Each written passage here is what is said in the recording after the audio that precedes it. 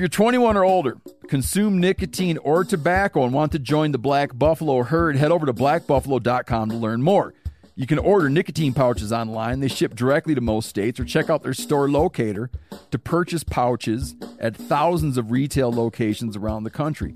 Black Buffalo Tobacco Alternative. Bold flavor, full pouches. Warning, this product contains nicotine. Nicotine is an addictive chemical. Black Buffalo products are intended for adults age 21 and older who are consumers of nicotine or tobacco. This episode is brought to you by Navy Federal Credit Union. At Navy Federal, it's been the mission to help the military community for over 90 years. And not just help them, but do everything to make sure they not only grow, but flourish. That's why Navy Federal Credit Union has all kinds of great savings and investment options like share certificates with sky-high rates. So don't hesitate. Start growing your finances today with a variety of savings and investment options. Navy Federal Credit Union. Our members are the mission. Savings products insured by NCUA. Investment products are not insured, not obligations of Navy Federal and may lose value.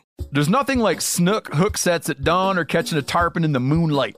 Find your next fishing trip made easy on fishingbooker.com and experience the magic of the Sunshine State or any other destination on your fishing bucket list.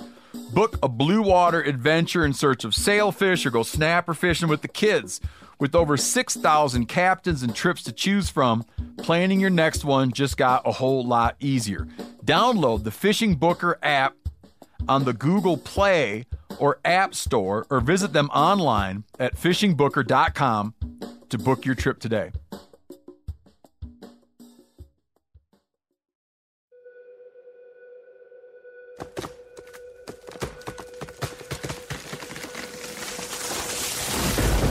This is the Meat Eater Podcast coming at you shirtless, severely bug-bitten, and in my case, underwearless. We hunt the Meat Eater Podcast.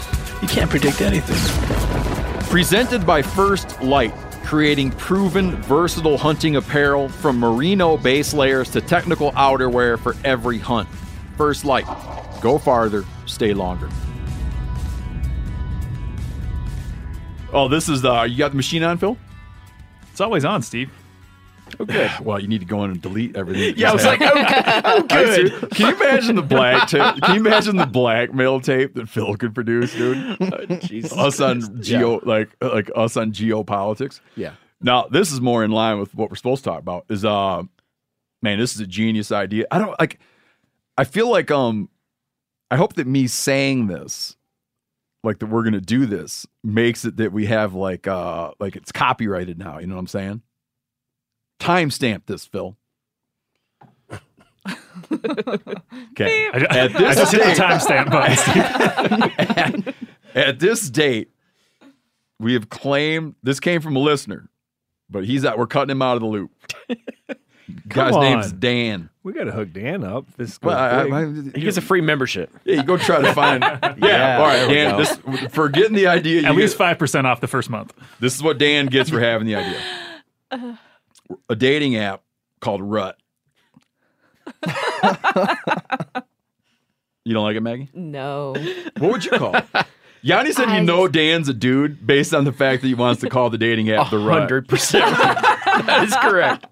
What would you call it? I just don't have a whole lot of faith in dating apps, period. So you wouldn't? It's not like you'd want to call it like breeding season or something like that. Jesus Christ. No, that's far superior. Okay, so breeding season. Just cut to the chase here. Probably go with Rut. And it's like a dating app. He said, okay, this is a guy that's burned out on dating apps. And he says that he sees that we have an interest in fixing people up. And he says that he's real burned out on dating maps. He said farmers.com. Have you guys ever...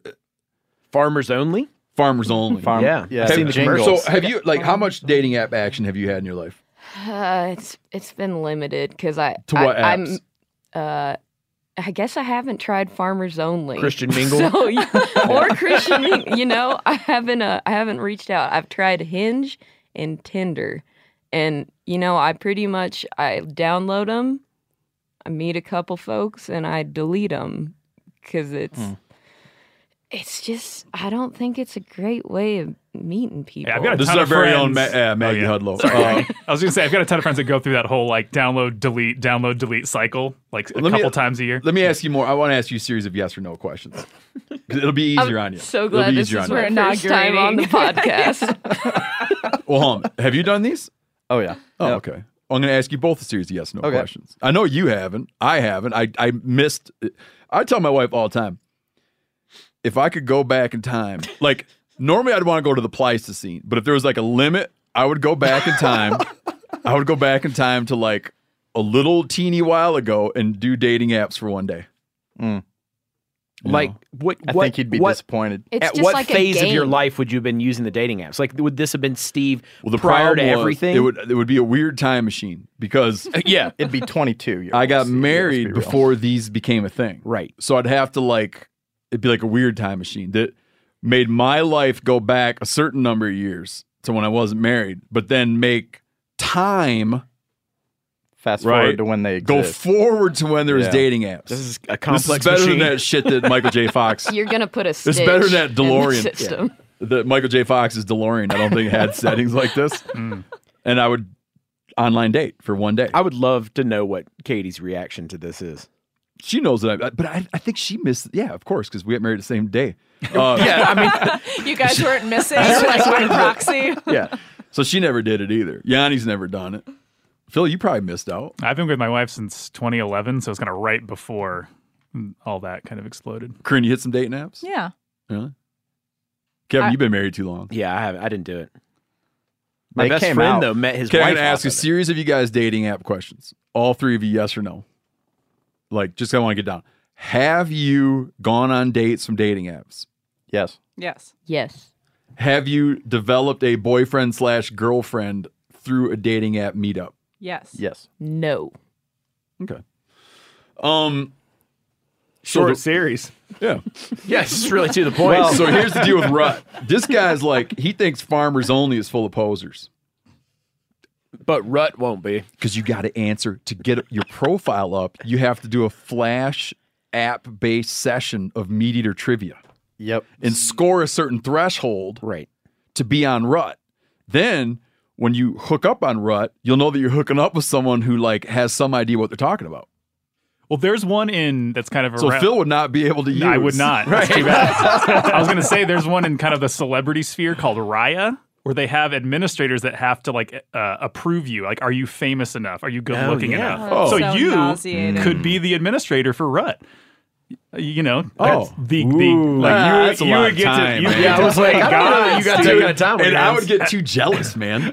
Because I'd be like, oh my God, this app is so good, but I can't use it. Everyone in Bozeman pretty much claims to be an avid outdoorsman. So Yeah, because that means anything nowadays. That means you go skiing down at it's Yeah, like it's here we go. like you go up to Disneyland. You go up to Disneyland up the road there and act like that's the outdoors. Is it another knock on Giannis is seeing? shaking his That head. was so far out there. I didn't even catch it. I'm like, I wonder what he's talking about. Steve and I are in the same boat. I actually posted something like that on social media the other day, and it got taken down. Instagram told me that it was hate speech, and I was like, I can't make fun of my fellow white people and their obsession with skiing. Like, no, can't do it. You got in trouble for making fun of white people? Yeah, Good. yeah. What did you say? Good, I dude. was like, I just landed in Bozeman. I was like, let me tell you about white people. White people fucking love sliding down snowy hills. They can't get enough of that shit. And they were like, hate speech. Like, took That's it down. great that they're policing that, man. Yeah.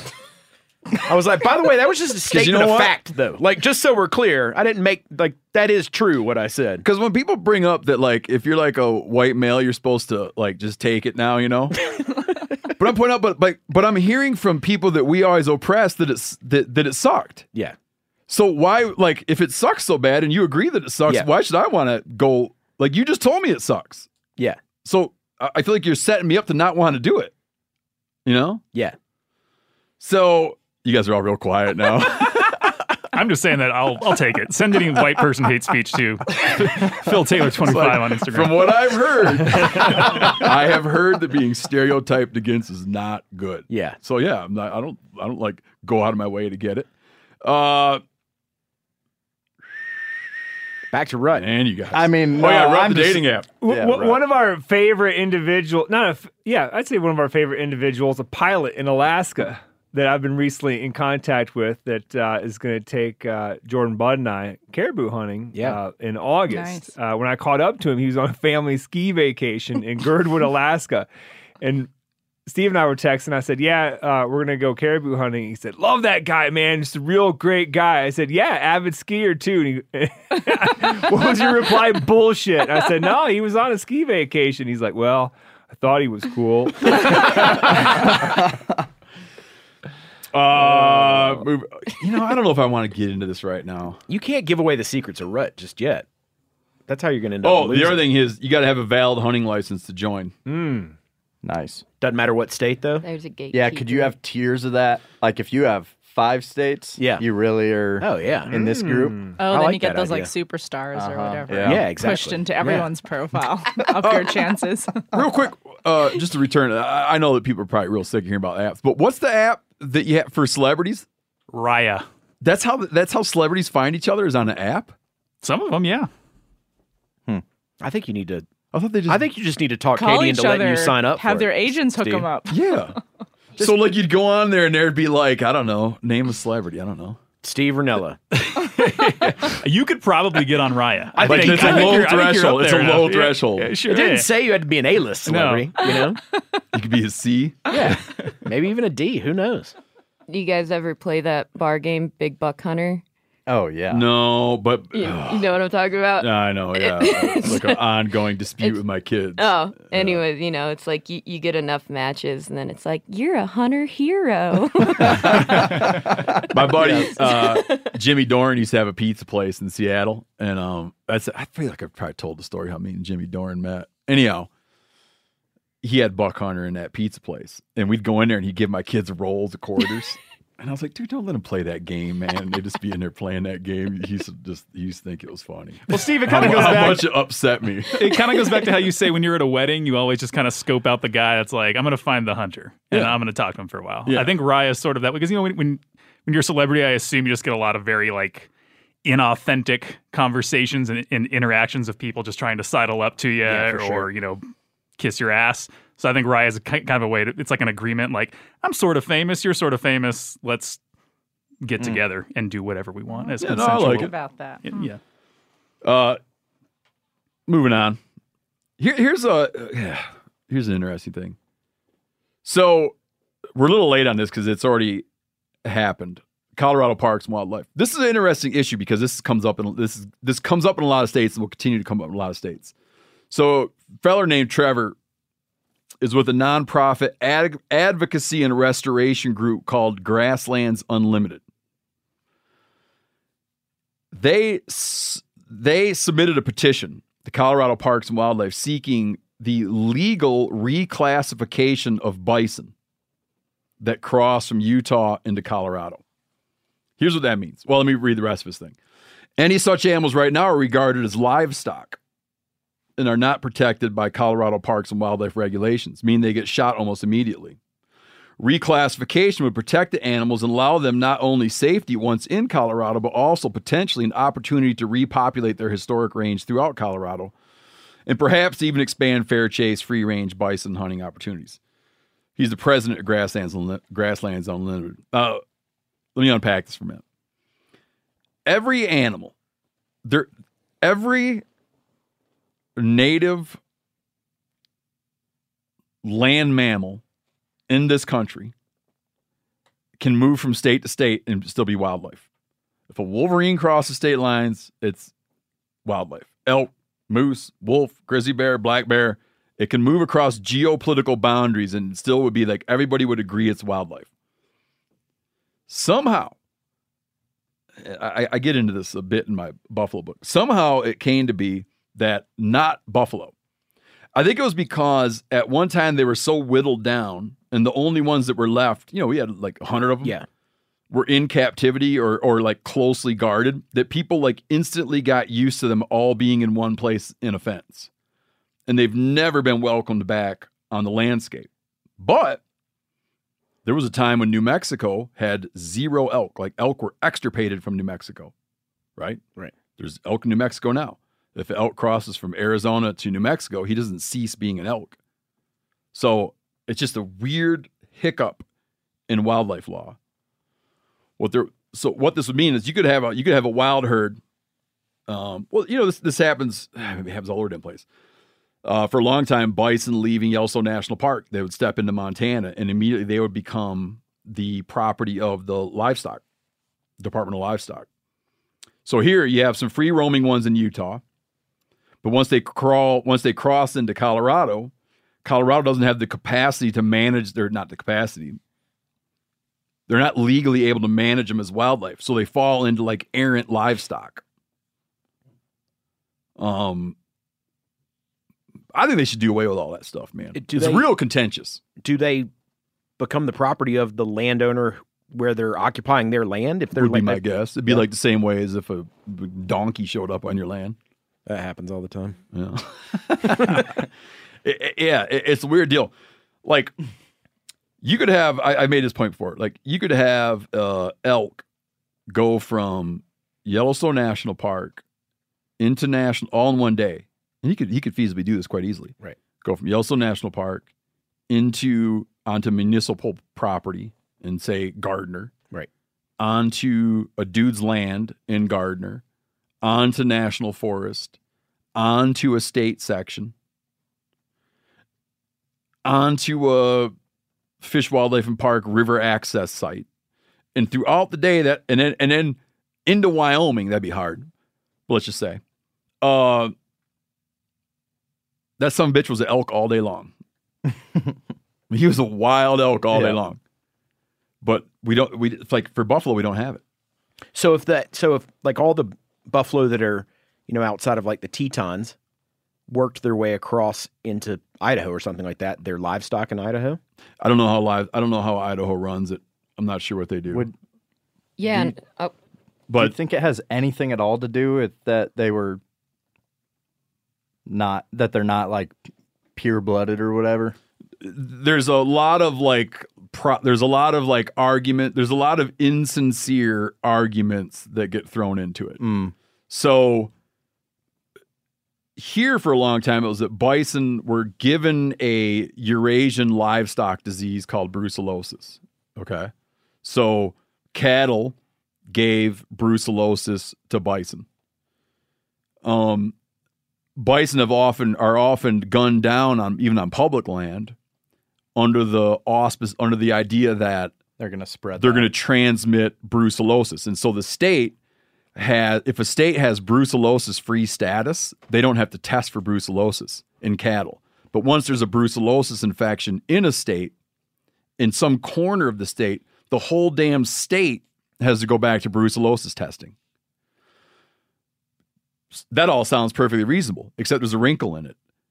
The elk all have brucellosis, and they move wherever they want. Yeah. And elk intermingle with cattle. It's just like a weird deal. Brucellosis causes heifers to abort a fetus. So, but elk have it, and no one's ever suggested that they gun down every elk that crosses state lines because it's carrying brucellosis. So there's that. There's they're dangerous to, they'll now and then kill something. They'll kill a horse or whatever. They go through fences, which is legit. They just walk through fences, and that pisses people off. Yeah. And they eat grass, and that pisses people off. Like, those are the legitimate ones, but people are often acting like it's something else that they're mad about. Gotcha. If I had to crystal ball it, I would crystal ball it that in 20 years, they have greater acceptance. Here's my prediction. Like, if I got to do a time capsule, I'd put a note in the time capsule that said, there are more bison and you're hunting them more often.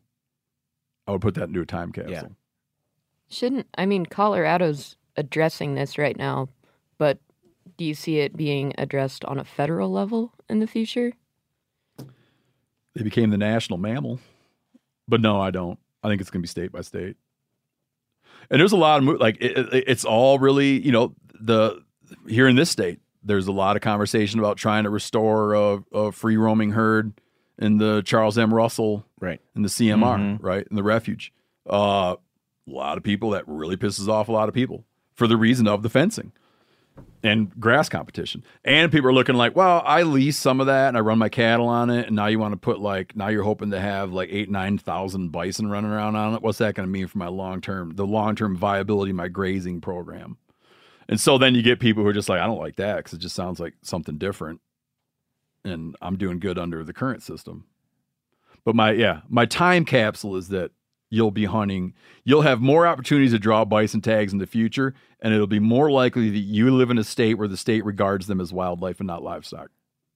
I wonder if somewhere like Texas, where, even elk are considered exotics, I wonder if you end up with bison there, if they're going to become this non-native and be, hunted under an exotic tag where you can just hunt them year-round, no bag limit, all that kind of stuff. I'd like to know how Texas handles it. The elk thing in Texas is crazy to me. Because then you're talking about a native animal. And you're damn sure talking about a native animal with bison, but I would be shocked if Texas regards bison as livestock, or regards bison as wildlife. Yeah. Even though some of the biggest, some of the big hide hunters, some of the biggest hide hunter slaughters were on the Texas Panhandle. I mean, right now, Texas claims them as an exotic. They do. They do. Yeah. Because they'll have them on these big ass hunting ranches, and they're fair game just like anything else is. You don't have to have a specific tag for them. You just have your general hunting license, and that's it. You can hunt them. What I find unfortunate about that is it was some players down in the Texas Panhandle that were most instrumental in saving them from extinction. Yeah. There's the irony of it. Yeah. Yeah, this dude Buffalo Jones, and then what's that property, the Goodnight? Yeah, the Goodnight Ranch. He was real instrumental in it. So they have this legacy of, these reformed hide hunters trying to save them. And it seems like you would honor that legacy with, regarding them as native wildlife. Here's an elk article out of Utah that's interesting. It kind of tells people what they already know. That when it's elk season, elk leave public land and go onto private land. Yes. True story.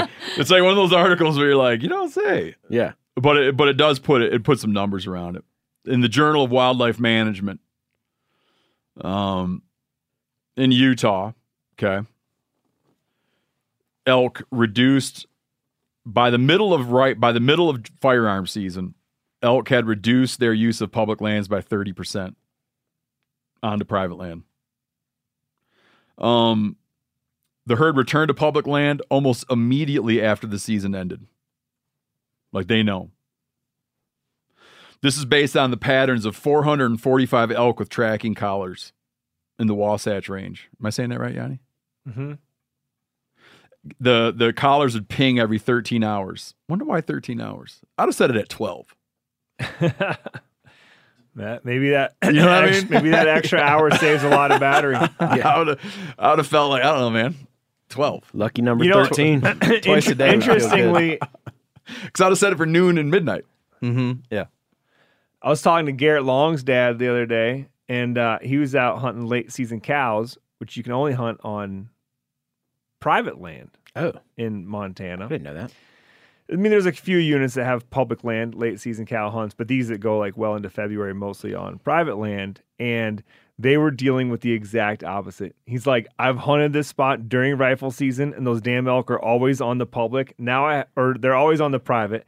I have access to the public now, and the elk were literally 3 days in a row hanging out 50 to 100 yards onto the public land and not on the private where they could shoot. Dude, they're smart, man. Yeah.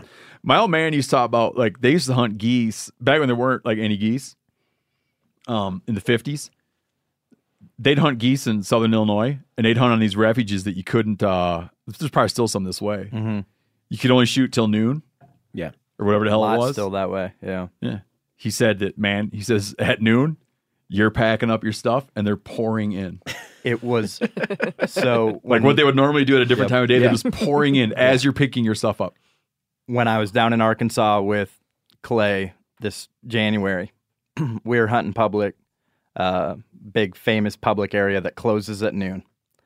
And at to a T, at 12:01, the refuge all up in the air pouring into the public timber.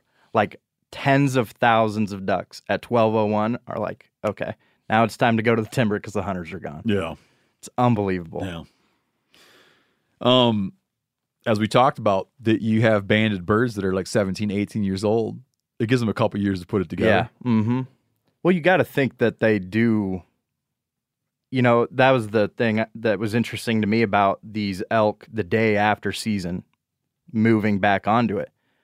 You almost wonder if that becomes ingrained in them, that they do understand the dates to some level. Yeah. Or is it because they're like aware there's not pressure there today? Like, is it there's no human activity there today, or is it because they've learned over time Well, I imagine what those you can dates roughly move the season dates by 2 weeks, and they would still Same thing. Yeah, wait until the trucks leave. Yeah, I think there's like indicators, man. That's one of my favorite Doug Duran stories is when he killed the standard that he took his skid steer or something in there. I don't know what he took. And The just standard is a giant, biggest ever buck killed on the Duran farm. But he For those saw of you that it. don't know that. Yeah, story. he saw it in the area. And when he went in there, he took his tractor in there and left his tractor running while he hung his sign, you know, or very while he hung his tricky. stand, right? Because he's like, he Tricky. just didn't want to do any little like thing where they're like, shit, that's a weird truck. Yeah. I think that's 100% true. Like we see that on my like hunting property in Georgia, that they have a completely different reaction to the sound of your truck than they do to even like, you know, your like side by side, like the sound of the engine. Yep. Like Snow just a geese. completely different reaction. So Snuggies hardly bat an eye at a truck driving by, but if that truck slows down, they're Whoa. gone quick. Yeah, you see pronghorn like that. Mhm. They're like, Yeah. I don't mind cars that are moving real fast. I just Yeah. don't like the slow ones. Yeah. They tend to have something hanging out the window. Joined today by Magley Hudlow, very own. You're not up yet. I'm just telling you. I'm just doing introductions. Kevin Gillespie. Phil's here. Corinne. Sean Weaver. In the flesh. Yep. Hey, do you know how many I should ask you this question. Canada Goose, you know that Parker company? Mm-hmm. How many geese have to go into one of those jackets? I've been trying to figure that out. There's a company in California doing hunter-sourced down, Wow. which is real cool. that is cool. But Because part of what miffs me about Canada geese is it goose or whatever the parkas. I guess even Anderson Cooper has one of these damn things. What are they called? Canada Goose. They made this big thing out of how they're not putting real coyote fur on their stuff. Like this year, they're phasing out all fur. Okay. And I asked a buddy of mine who's a furrier. I said, how many fur ruffs could Canada Goose get off one coyote? He said 3 to 5. But the best I can tell, there's 12 damn geese inside the jacket. yeah. Oh, it's probably even more than that. Right. It's probably even more than that. I spent some time on it, and I put someone else on the question, and she's like, man, it's really hard to figure out the answer, but I think about a dozen. So you got a dozen dead things in your coat and a fifth of a dead thing on the outside of your coat, yeah. and they're getting rid of the dead thing on the outside of the coat. I'm going to call up that. I feel like the guys at like Next time Catabatic next time I come on, I'll have that. I'm going to call that company in California because that's an interesting question. They're doing it so they've got all those refuges down in the valley out there. And hunters, when they're done with their birds, they offer a plucking service. So they kind of have a cool double dip going on where hunters can bring the birds to them to get plucked. They charge them for the pluck, but then they also get to keep the feathers and they make pillows and my old man stuff like did a that. sleeping bag with his own feathers, but he said it was a pain in the ass. Oh yeah. He had bags and bags and bags of them. Then they had to like shampoo them. And you have to get rid of the big feathers, right? And Yeah. just try to keep the down. Yeah, he didn't suggest it. He had trash bags full of feathers while he was trying to. I sure accumulate would them like all. my own coat filled with down I harvested myself. You know what That's else he cool. did, man? And I don't know what happened to it. He had you remember like in the 70s, he'd wear like a business coat made out of leather with like a belt on it and shit. Mm-hmm. Mm-hmm. He had his own. He saved all of his own deer skins and had his own buckskin business coat. Oh, that's pretty cool. Yeah. Dyed black. That seems like That's a it'd be You look strong- like a serious. I was pimp. like, that's Oh, a yeah. strong look right you there. Look like a mega. Yeah, you look like a mega pimp wearing this jacket, man. 'Cause he's even got like the belt. Yeah, the that's belt. not low Oh key. yeah, you wouldn't be able to run around it now. It would have a lot more personality than I have. You don't still have this jacket? I gotta find. I don't know what happened to it. Last time I was home, I was trying to find it. Man, that would be awesome. Guy wrote in with CWD. Like this guy's interested in brain tanning. Hey, you missed a really good segue there. I'm surprised that. Oh yeah, speaking of that buckskin jacket, come on. It's good to have you back, Yanni. Is so chronic wasting disease, right? Concentrates in the nervous systems of animals, spine, brain. He's like, man, what about brain tanning? Are you worried about? I don't brain tan, but he's saying, should a feller be worried about brain tanning with CWD so prevalent in America's deer herds? It's just kind of obvious, though, right? I mean, Heffelfinger. I don't think it's obvious. I don't dude. think so either. If you said to me, let's say you sat me down, you put a gun to my head, okay, okay. and you said, "Listen, Sonny." Steve's got his little finger stuck up like a fake gun. You said you either eat that CWD infected deer meat or brain tan his hide. I would put my latex gloves on and brain tan that hide 10 times over. 10 times over. I'm imagining this person with the gun in that buckskin Okay, jacket. like that's like I'm like, are you sure that's what this is all about? Yeah. Take it real serious. I want to understand why you think that way though, because you're directly handling the nervous system. Because I'm not ingesting them, and I got my latex gloves on, and I'm not ingesting them. Okay. And I'll put like a you know, like when you have a little kid and they have a pacifier and it's got that lip guard around it. I'll put one of those in. Okay. To prevent stuff from getting in around my lips. Looking super pimp. And I'll put there's a bunch of masks laying around these days. Yeah, because I was wondering what I was going to do with all my COVID masks. Yeah. So Instead, Steve's immediately like, I need to get one of those adult like rave pacifiers so that I can brain tan my own hides now. no, I forgot about masks. I forgot about how short your memory is. I forgot about COVID masks. It is like, what are people going to do with those masks? I think it'd be sweet to make a goose down quilt out of all your COVID masks. Like sew the little things together. Old school Appalachian style. Our goose season in 2022, let me tell you. So Duran points out that he don't eat deer meat that is CW positive. Okay. Heffelfinger, Corinne brought it to Heffelfinger, James Heffelfinger. Do we still have that Heffelfinger song? He's a conservation ringer. Jim Heffelfinger.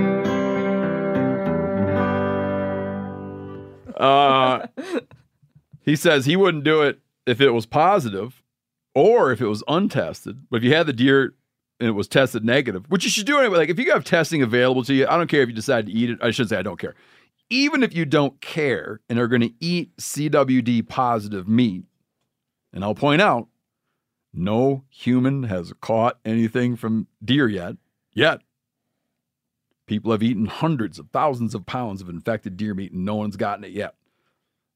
So if you like, well, what are the chances I'll be the first? And you're eating it, I would still encourage you to get it tested just so they can use it for, like, getting it tested doesn't mean that you're going to pitch it. Just getting it just so they can track infection rates. Yeah. Right. Like, why not? Which is a great segue into the next talking point. CWD mapping info. Oh, did I say that Heffelfinger says if he got it tested and it was negative, he would brain tan with it? Mm-hmm. I mean, that's what I meant by the common sense part, right? Yep. But so we're hearkening back here to episode 307, talking about things that are not sexy to talk about. And someone was mentioning how there should be a CWD, a single database where you can see all CWD stuff. I'm sure there's got to be a million of them.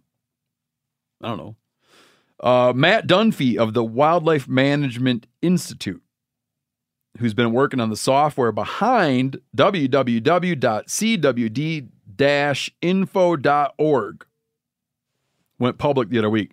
They don't mean like public on Wall Street. made available to the public the other week. Heffelfinger. I don't know if you're going to play that thing all over again, Phil. Why not? He's a conservation ringer. Jim Heffelfinger.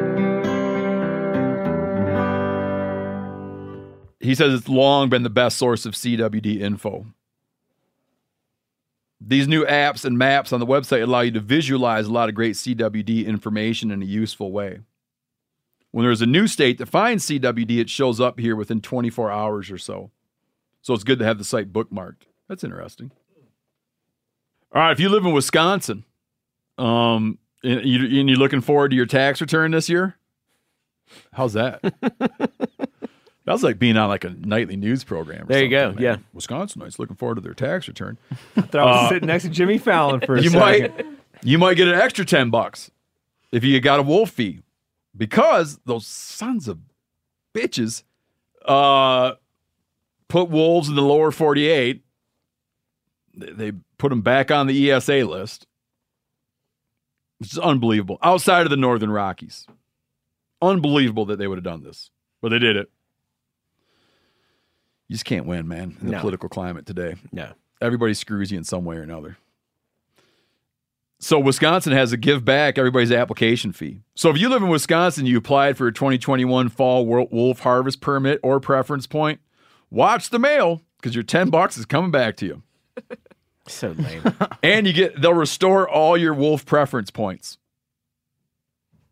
So when this gets sorted out and they get, so that's sweet. Yeah, that's to hold preference points. Thank you. Because So then generous. when they get it sorted out, you'll still have your preference points.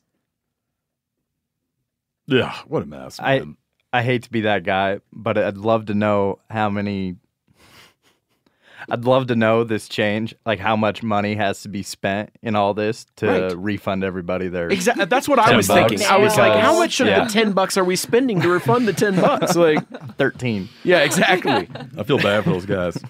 And What because a it's the state, joke, they're man. going to literally mail you a $10 check. Like, which then you'll be like, oh, that was great, thanks. And I'm that guy who has to physically go to the bank and be like, I'd like to cash my $10 check, please. Who wrote on this document? Who put that more titillating headline up there? I did.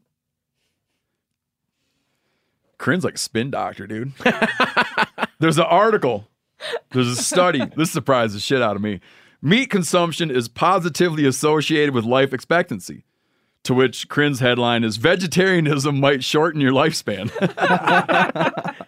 It's like, in other words, this surprised me. Because all you ever do is read about how that stuff's killing you. Even though people I know, it's just like, it gets a little complicated. People I know who are the people I know who are like most strong, you know? Yeah. Like physically strong, you mean? Oh yeah, just like people that are like do crazy shit. Yeah. Eat burgers and stuff. Yeah.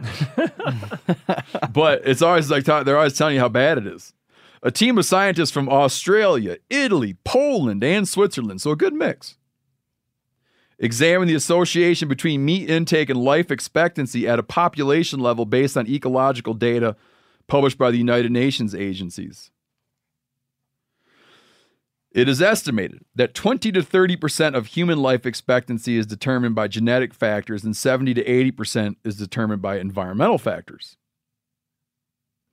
Over the last 50 years, although the associations between meat eating and illness are circumstantial and controversial to some extent, they have prompted the spread of vegetarianism and veganism, based on the assumption that non-meat diets provide more health benefits than diets that include meat.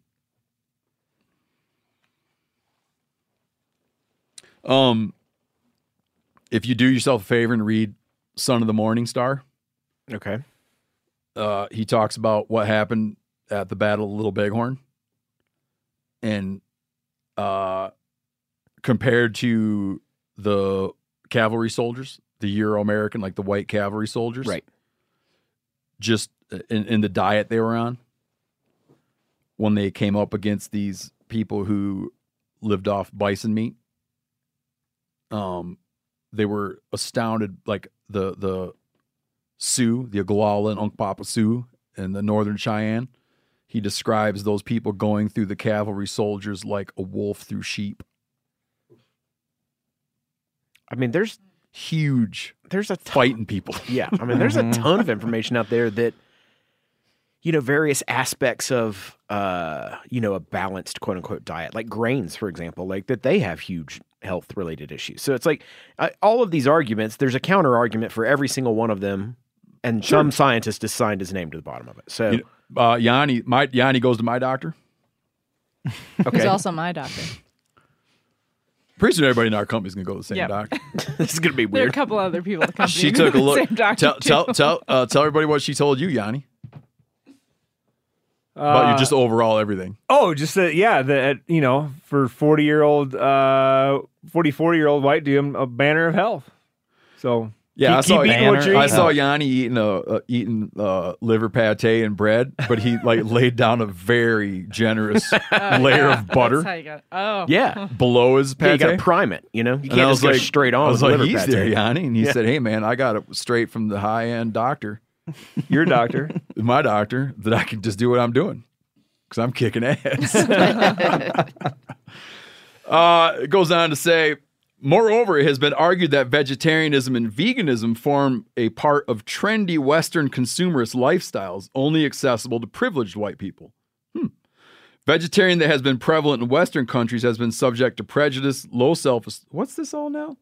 Vegetarianism that has been prevalent in Western countries has been subject to prejudice, low self-esteem, and low psychological adjustment. I have no idea. I think we just need to. I got tripped up on that one too. Yep. But I do think the next paragraph is worth saying that I got a little. a lot of the studies that have been done that come out with the results that vegetarian lifestyle and diet is good for you, that they there's a lack of population representativeness and a failure to remove the influence of lifestyle in these studies. Yeah, it's like when you see a statistic. I've never seen a statistic that pet ownership makes you live longer.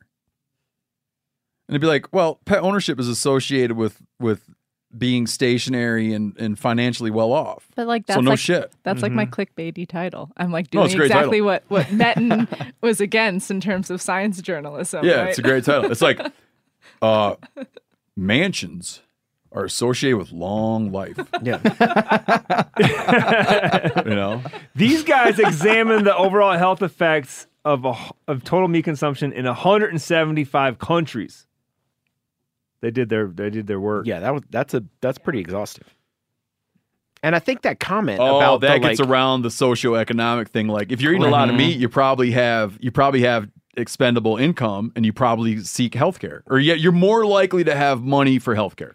Yeah, theoretically. But by that same token, what they're saying is that in sort of Western society, especially if you consider the United States, like a vegetarian diet can be very cost prohibitive because veganism right, that's what I mean. man. Like and so I get the whole like low self-esteem, all that kind of stuff. I think they're just making social commentary on the idea that it's just another form of elitism that people want to try to do it, but then it escapes them because they don't quite have they don't live in the right town. They don't have enough money. They can't shop at the grocery store that's banging that drum. Like they can't, because then it just drives people to all the other stuff. Like, I can't just eat regular spinach. I got to buy this spinach instead. Like I think it's a slippery slope. It's kind of a big broad brush stroke to say that, but I also understand that in our current society, advocating for vegetarianism also comes with a pretty like loud, what's the term that they use? Like, that you're basically patting yourself on the back for it too,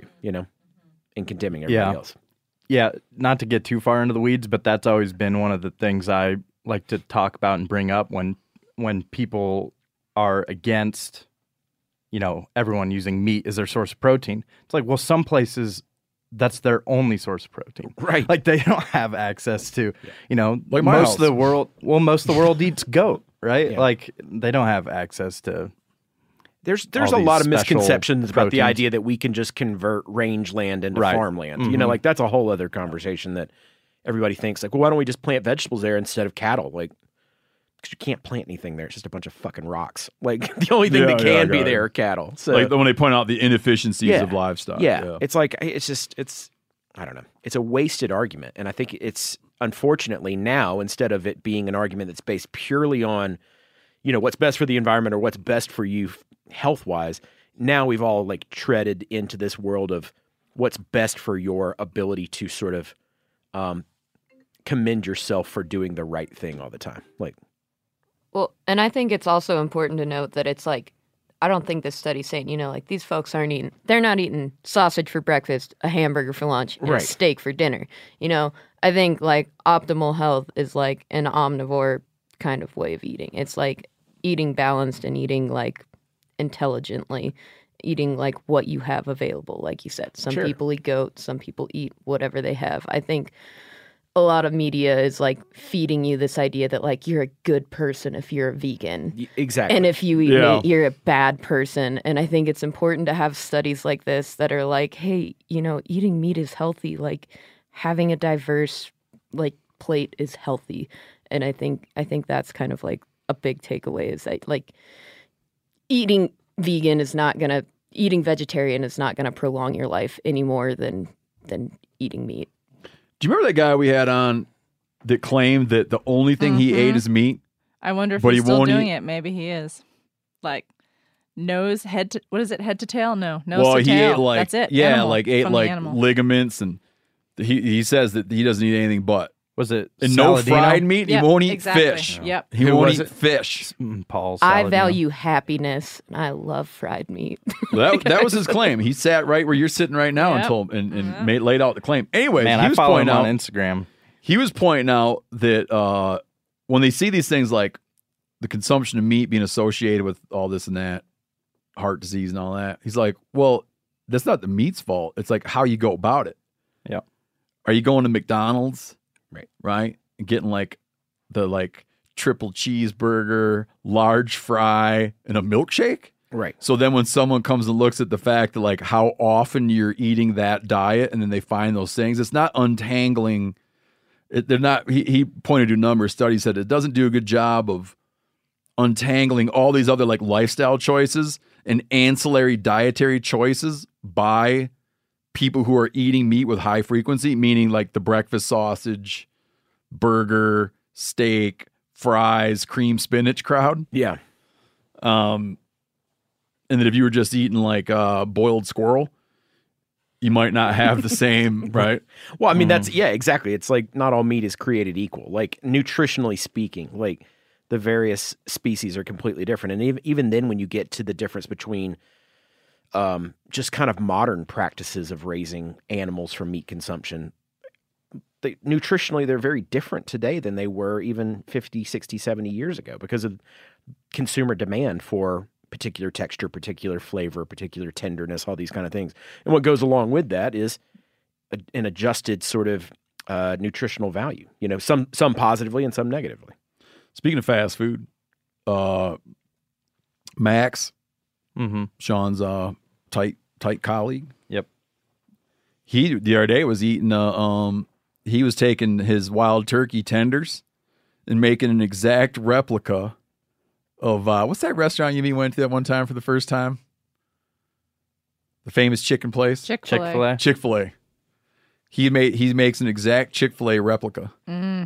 They probably brine it in like pickle juice or crack or something. It's a little of both. Same time, yeah. We've got the recipe on the website. Yeah, he does. He makes but he had his own bottle of, he like somehow came into a bottle of Chick-fil-A, like signature Chick-fil-A sauce. But everything else he was making himself, and then he dumped the Chick-fil-A sauce. I watched him eat two of them, and some bitch never even said something like, hey, you want a bite? Oh, man. I was from me to Maggie. Ate two of them. And the whole time he's eating them, I'm asking him questions about it and stuff. Finished them, licked his fingers, and walked back upstairs. We're at the office lunchroom area there. Walked out the room and gave you the middle finger. Oh, yeah. I'm not going to lie. That he sumptuously licked his middle finger and walked away. Yeah, but that's because he looked at your like socioeconomic place in the world and he thought, I don't need to offer this to any food. He's like, I know what that dude's freezer looks like. There's 15 species in there.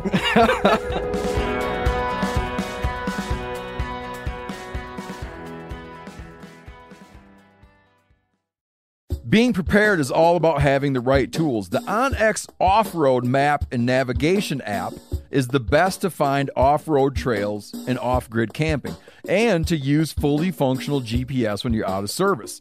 And as we all know, that being out of service is usually where the best places start. Plus, there's color-coded public and private land boundaries, which are super handy for finding off-grid camping. And I said it before, but I want to make sure it sticks. Offline maps. What this means is it allows you to access all interactive land and trail data and custom map markups when you're out of service. Just download the map ahead of time. Your phone's internal GPS gives you full navigation capabilities offline, so you'll always know where you are and how to get home safely.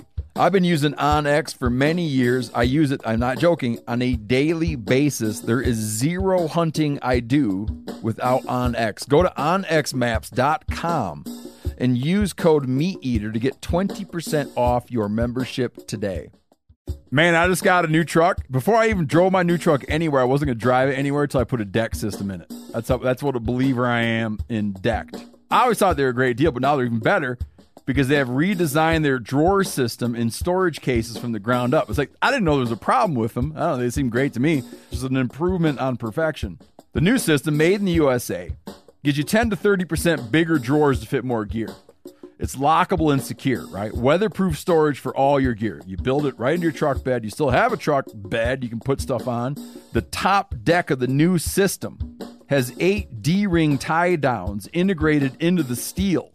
So you have really burly anchor points to hook stuff down on your bed. So you got to slam on the brakes or take off real fast. Nothing shifts. And like I said, they're D-rings that lay real flat. Like you can still slide stuff right across the deck. It doesn't catch on the D-rings. The D-rings are built in. The drawer system fits any truck or van on the road in the USA from the last 20 plus years. Decked is a game changer. There's no more like leaving stuff at home that you wish you had with you. The stuff I want in my truck is in my truck, out of the way and secure. Go to deck.com/meateater to receive free shipping. Hey man, after years of fine print contracts and getting ripped off by overpriced wireless providers, if you've learned anything, it's that there is always a catch. So, when I heard that for a limited time, all Mint Mobile wireless plans are $15 a month when you purchase a 3-month plan, I thought, well, what's the catch? But it turns out there isn't one. Mint Mobile's secret sauce is that they sell wireless service online. They cut out the cost of retail stores and pass those sweet savings directly to you. Ditch overpriced wireless with Mint Mobile's limited time deal and get 3 months of premium wireless service for $15 a month. To get this new customer offer and your new 3-month unlimited wireless plan for just $15 a month, go to mintmobile.com/meateater. That's mintmobile.com/meateater. Cut your wireless bill to $15 a month at mintmobile.com/meateater. $45 upfront payment required, equivalent to $15 per month. New customers on first 3-month plan only. Speed slower above 40 gigabytes on unlimited plan. Additional taxes, fees, and restrictions apply. See Mint Mobile for details. We're going to buy what is it actually? Warner Bruntler? What is it? Warner Bratzler. Yeah, Warner We're going to buy a Warner If you work at the place that makes the Warner Brattler shear force test, this is a wonderful integration marketing opportunity for you. If not, we're going to buy our own. We're going to buy our own shear force test, and we'll start right here. We'll just start testing everything. Start with this table. Yep. Really? I'm starting with a marshmallow. Yep, there you go. Just to calibrate. I'm going to do a marshmallow, then we're going to do a hunk of Audad shoulder, and then we'll explore every game meat in between. Yeah, that's a pretty wide gamut, I would say, between the two of those. Dude, I can't. Yeah, all right. I don't know if I don't know if you can do the marshmallow. The electric griddle is just going to melt the marshmallow. No, just punch it without cooking it. Oh, okay, I got you. Just for uniformity when they do That's it. the spectrum. Yeah, they put like a digital thermometer in a piece of meat. Right, yeah. They don't season it or anything. Yeah. And you cook the piece of meat to like whatever you're testing. So you get it all to 130, whatever the hell. You just make up your mind what you want it to be. And then whap, punch it. We could punch raw too, but I feel like we should punch cooked. No, punch cooked. Completely But different. the marshmallow, just to be like, for instance, everybody knows what a marshmallow is like, and we'll hit it with the machine, and it'll get like a 5. Or I don't know what the hell it'll get. Probably a 1. Yeah, it'll get a 1. It'll be like, okay, there's a 1. And then we'll do like your hand. We'll do cheap loaf bread. That's even more tender than a marshmallow. Yeah, like, that'd be good. White bread. Yeah, it's and a 0. A little chunk out of the fatty, part of your hand, for instance. But also within meat, right? Within meat, Yeah. the whitetail doe backstrap. Yeah, there most you go. likely everybody will agree that yes, this is tender. Also, we got to get it to a uniform thickness. Can you make sure it's got a user's manual when you order Man, it? I've got it. Like I've an got it owner's pulled up manual right here. Yeah. Okay. I got the It comes with an contact. owner's manual. This is Oh, right. yeah, This they is make like them in right in my Kansas. wheelhouse. Like They're we're gonna made be in Manhattan, Kansas. Oh, I got believe the it, guy's yeah. contact info. I believe Good. everything I hear out of Kansas.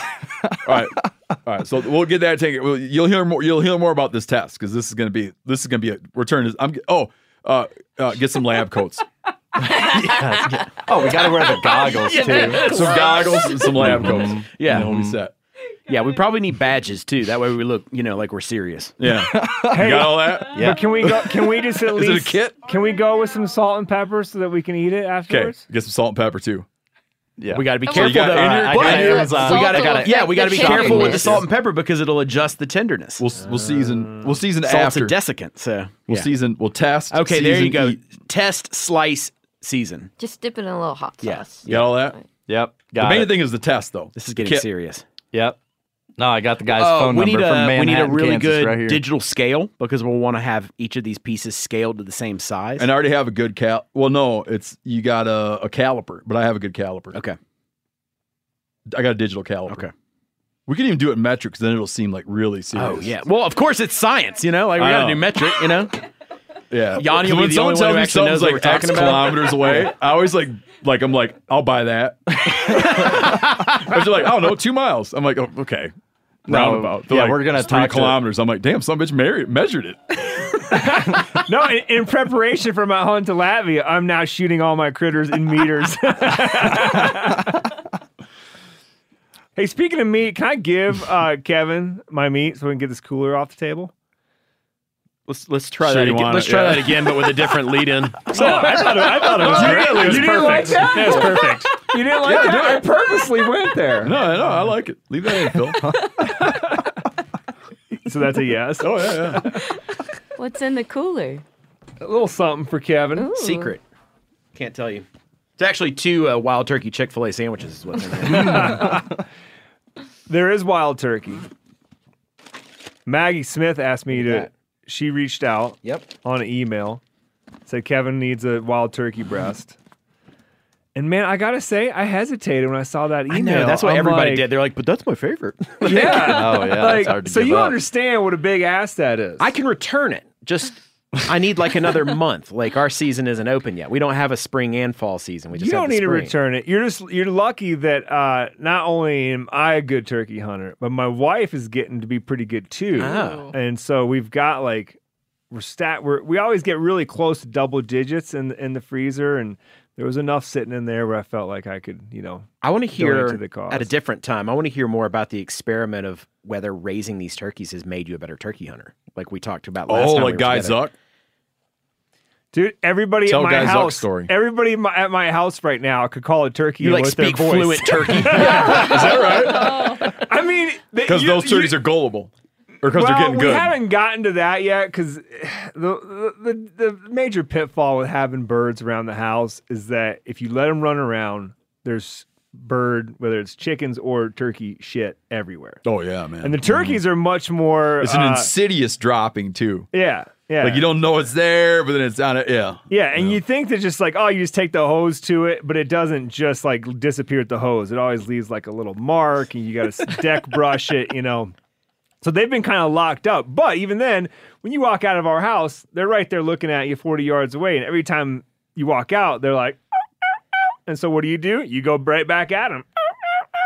And it's like everybody does it without even thinking about it. My kids walk out the door, the turkeys go, and they're like, and I even caught my wife doing it this morning. I'm in the house, like getting ready to get the kids out, and she ran out to do something. I can hear her out there. So yes, I think it's even though we haven't like actually played with calls and the turkeys yet, and like trying to call them across the yard or anything, I feel that people are listening to cadence, tempo, pitch, number of notes that they're doing. Right. So it's helping. We had an episode long ago. I think the episode was called The Bronze Back and the Wiffle Ball Bat. And it was about this guy Zuck, buddy of ours. He grew up with turkeys, and he used to be a competition turkey caller. Natural, what do they call it? Like no call, right? Natural voice. Oh, yeah, just voice calling, yeah. When he was a kid, he had turkeys, and he would hide with that wiffle ball bat. Well, but that came about because the tom became too easy to call in. So he would call that tom in and hit it with a bat. So the tom would become wary. So the tom would become like less likely to want to come in. And so he was like making like a high pressure tom. This guy's a good call. Yeah, I bet. That's cool. Dude, this dude, I was turkey hunting with him one time, man. And we get up on this, we're in this dense, like just, oak forest. And it's real sandy soil. And we get up on this high spot in middle of the day, right? And he gets up there and sets to calling, just soft, And nothing. But that dude just knew, he knew that he would get an answer. And he eventually just, squeezed it out of a turkey. He went at it way longer than most. If you're just doing, a sound check. Yeah. He's like, just give me a minute or whatever. I don't know, 6-7 minutes into it, you can hear there's some turkey out there's like, not gonna do it. I'm not gonna answer. Not gonna answer. Not gonna answer. Not gonna answer. All of a sudden, he's like, yeah. Like, you just couldn't hold it in, man. That's great. I love hunting with that guy. Hey, do you already have plans for that turkey breast? We do, yeah. We're gonna do so we were gonna do 2 different dishes with it, but we're gonna see if we have enough. So one is called a Zigeunerschnitzel, it's a German dish. And then the other is, because Maggie, not Maggie Hudlow, Maggie Smith is filming these. Mm-hmm. Marge. And I wanted to kind of give her a Midwestern tribute, so we're doing turkey tetrazzini, like the old school mom dish. Yeah. So nice. It's going to be good. Just done a little bit better.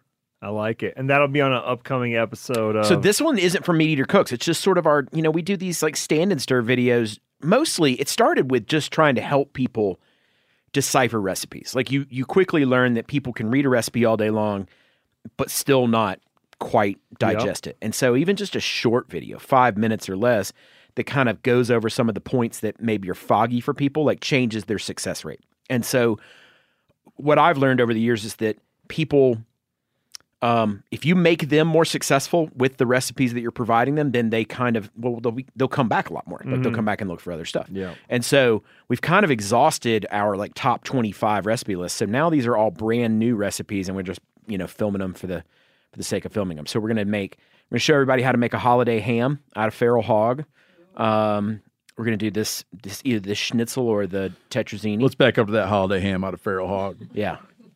So not 3 inches of fat on that son of a bitch, but a feral hog. Completely, almost completely fat free. And you're doing a wet brine or dry brine? Wet brine. Yep. Like a 10-day wet brine. It's what we use in my restaurants to make them. And they come out awesome, man. They're really good. I do it for every holidays. Yeah. Not like dry ham. No.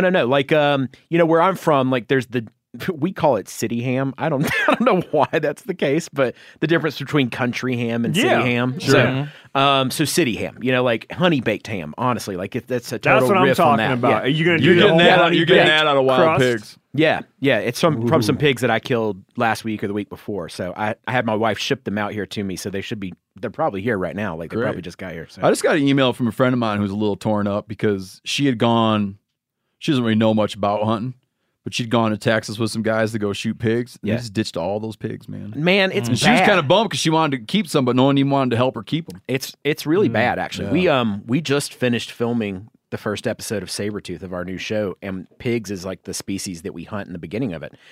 And we talk about that a lot. That there's a lot of bad information out there about how they're not good to eat, which couldn't be further from the truth. It's weird because you have, on one hand, you have award-winning restaurants. Right.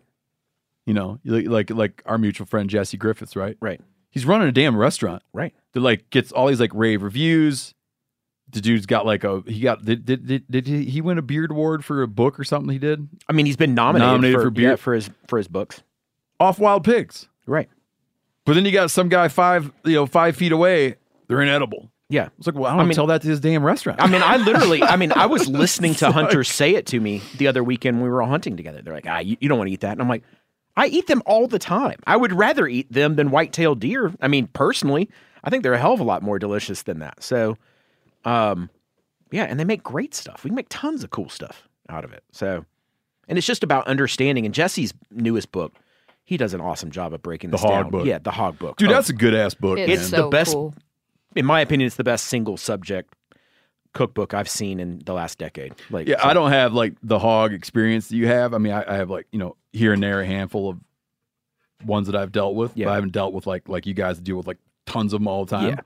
So I can't say I can't be like a hog expert, but I mean, I can't imagine there's something out there that even remotely compares to that book.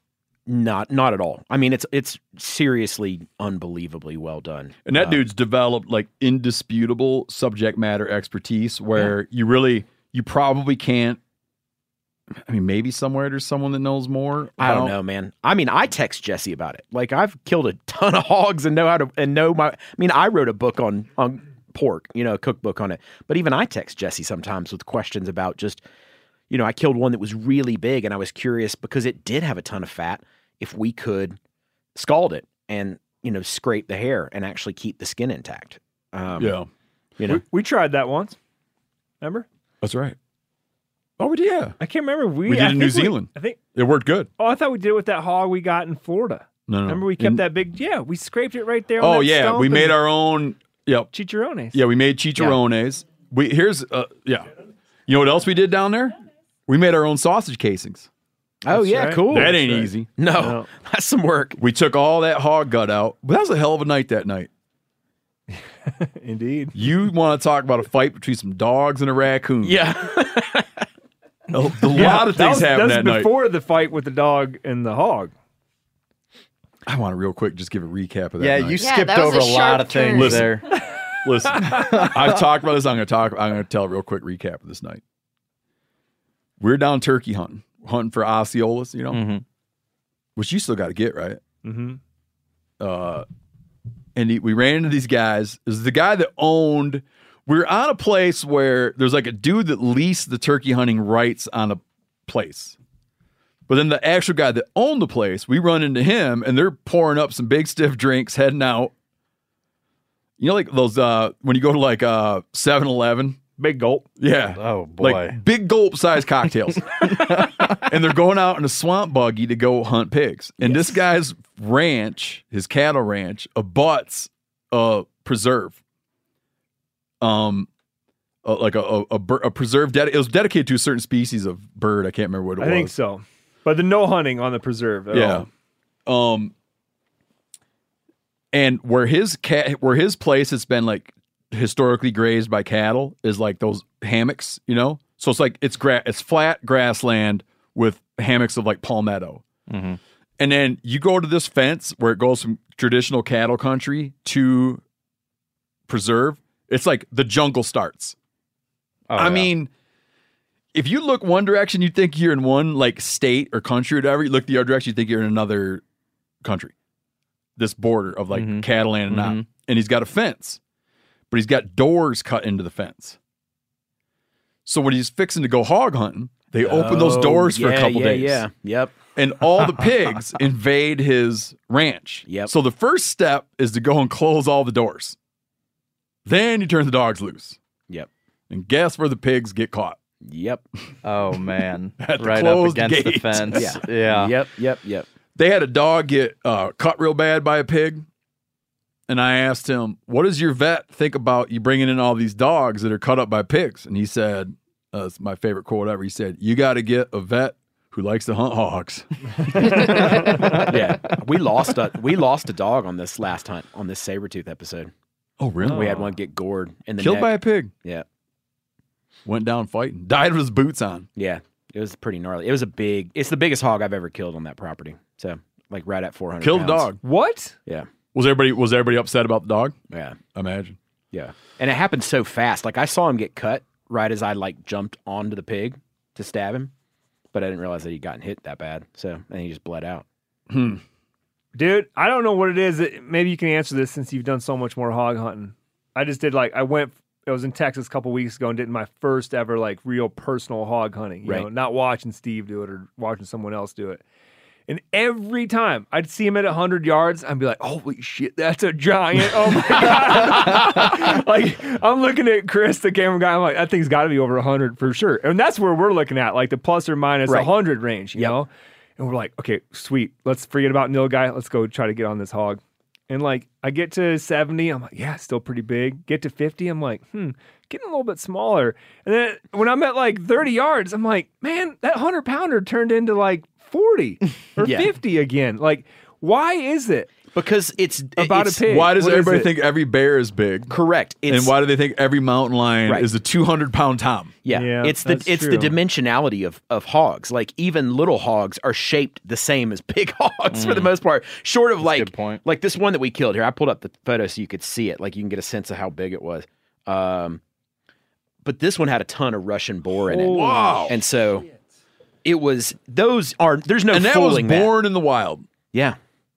That's not one of those Hogzillas where they raise it up and one day shoot it and say it's a wild pig. Yeah, exactly. No, but I mean, honestly, on our property, you'll see a lot of ones that are clearly feral domesticated hogs. Yeah. And it's pretty obvious. That's incredible. They have a completely different shape. That's a different strain altogether. Do you remember that guy that turned up and he's got some 1,100-pound wild hog and it's all over social media? And some dude was like, "Hey, I just sold that guy that hog." I know the dude who sold him the hog.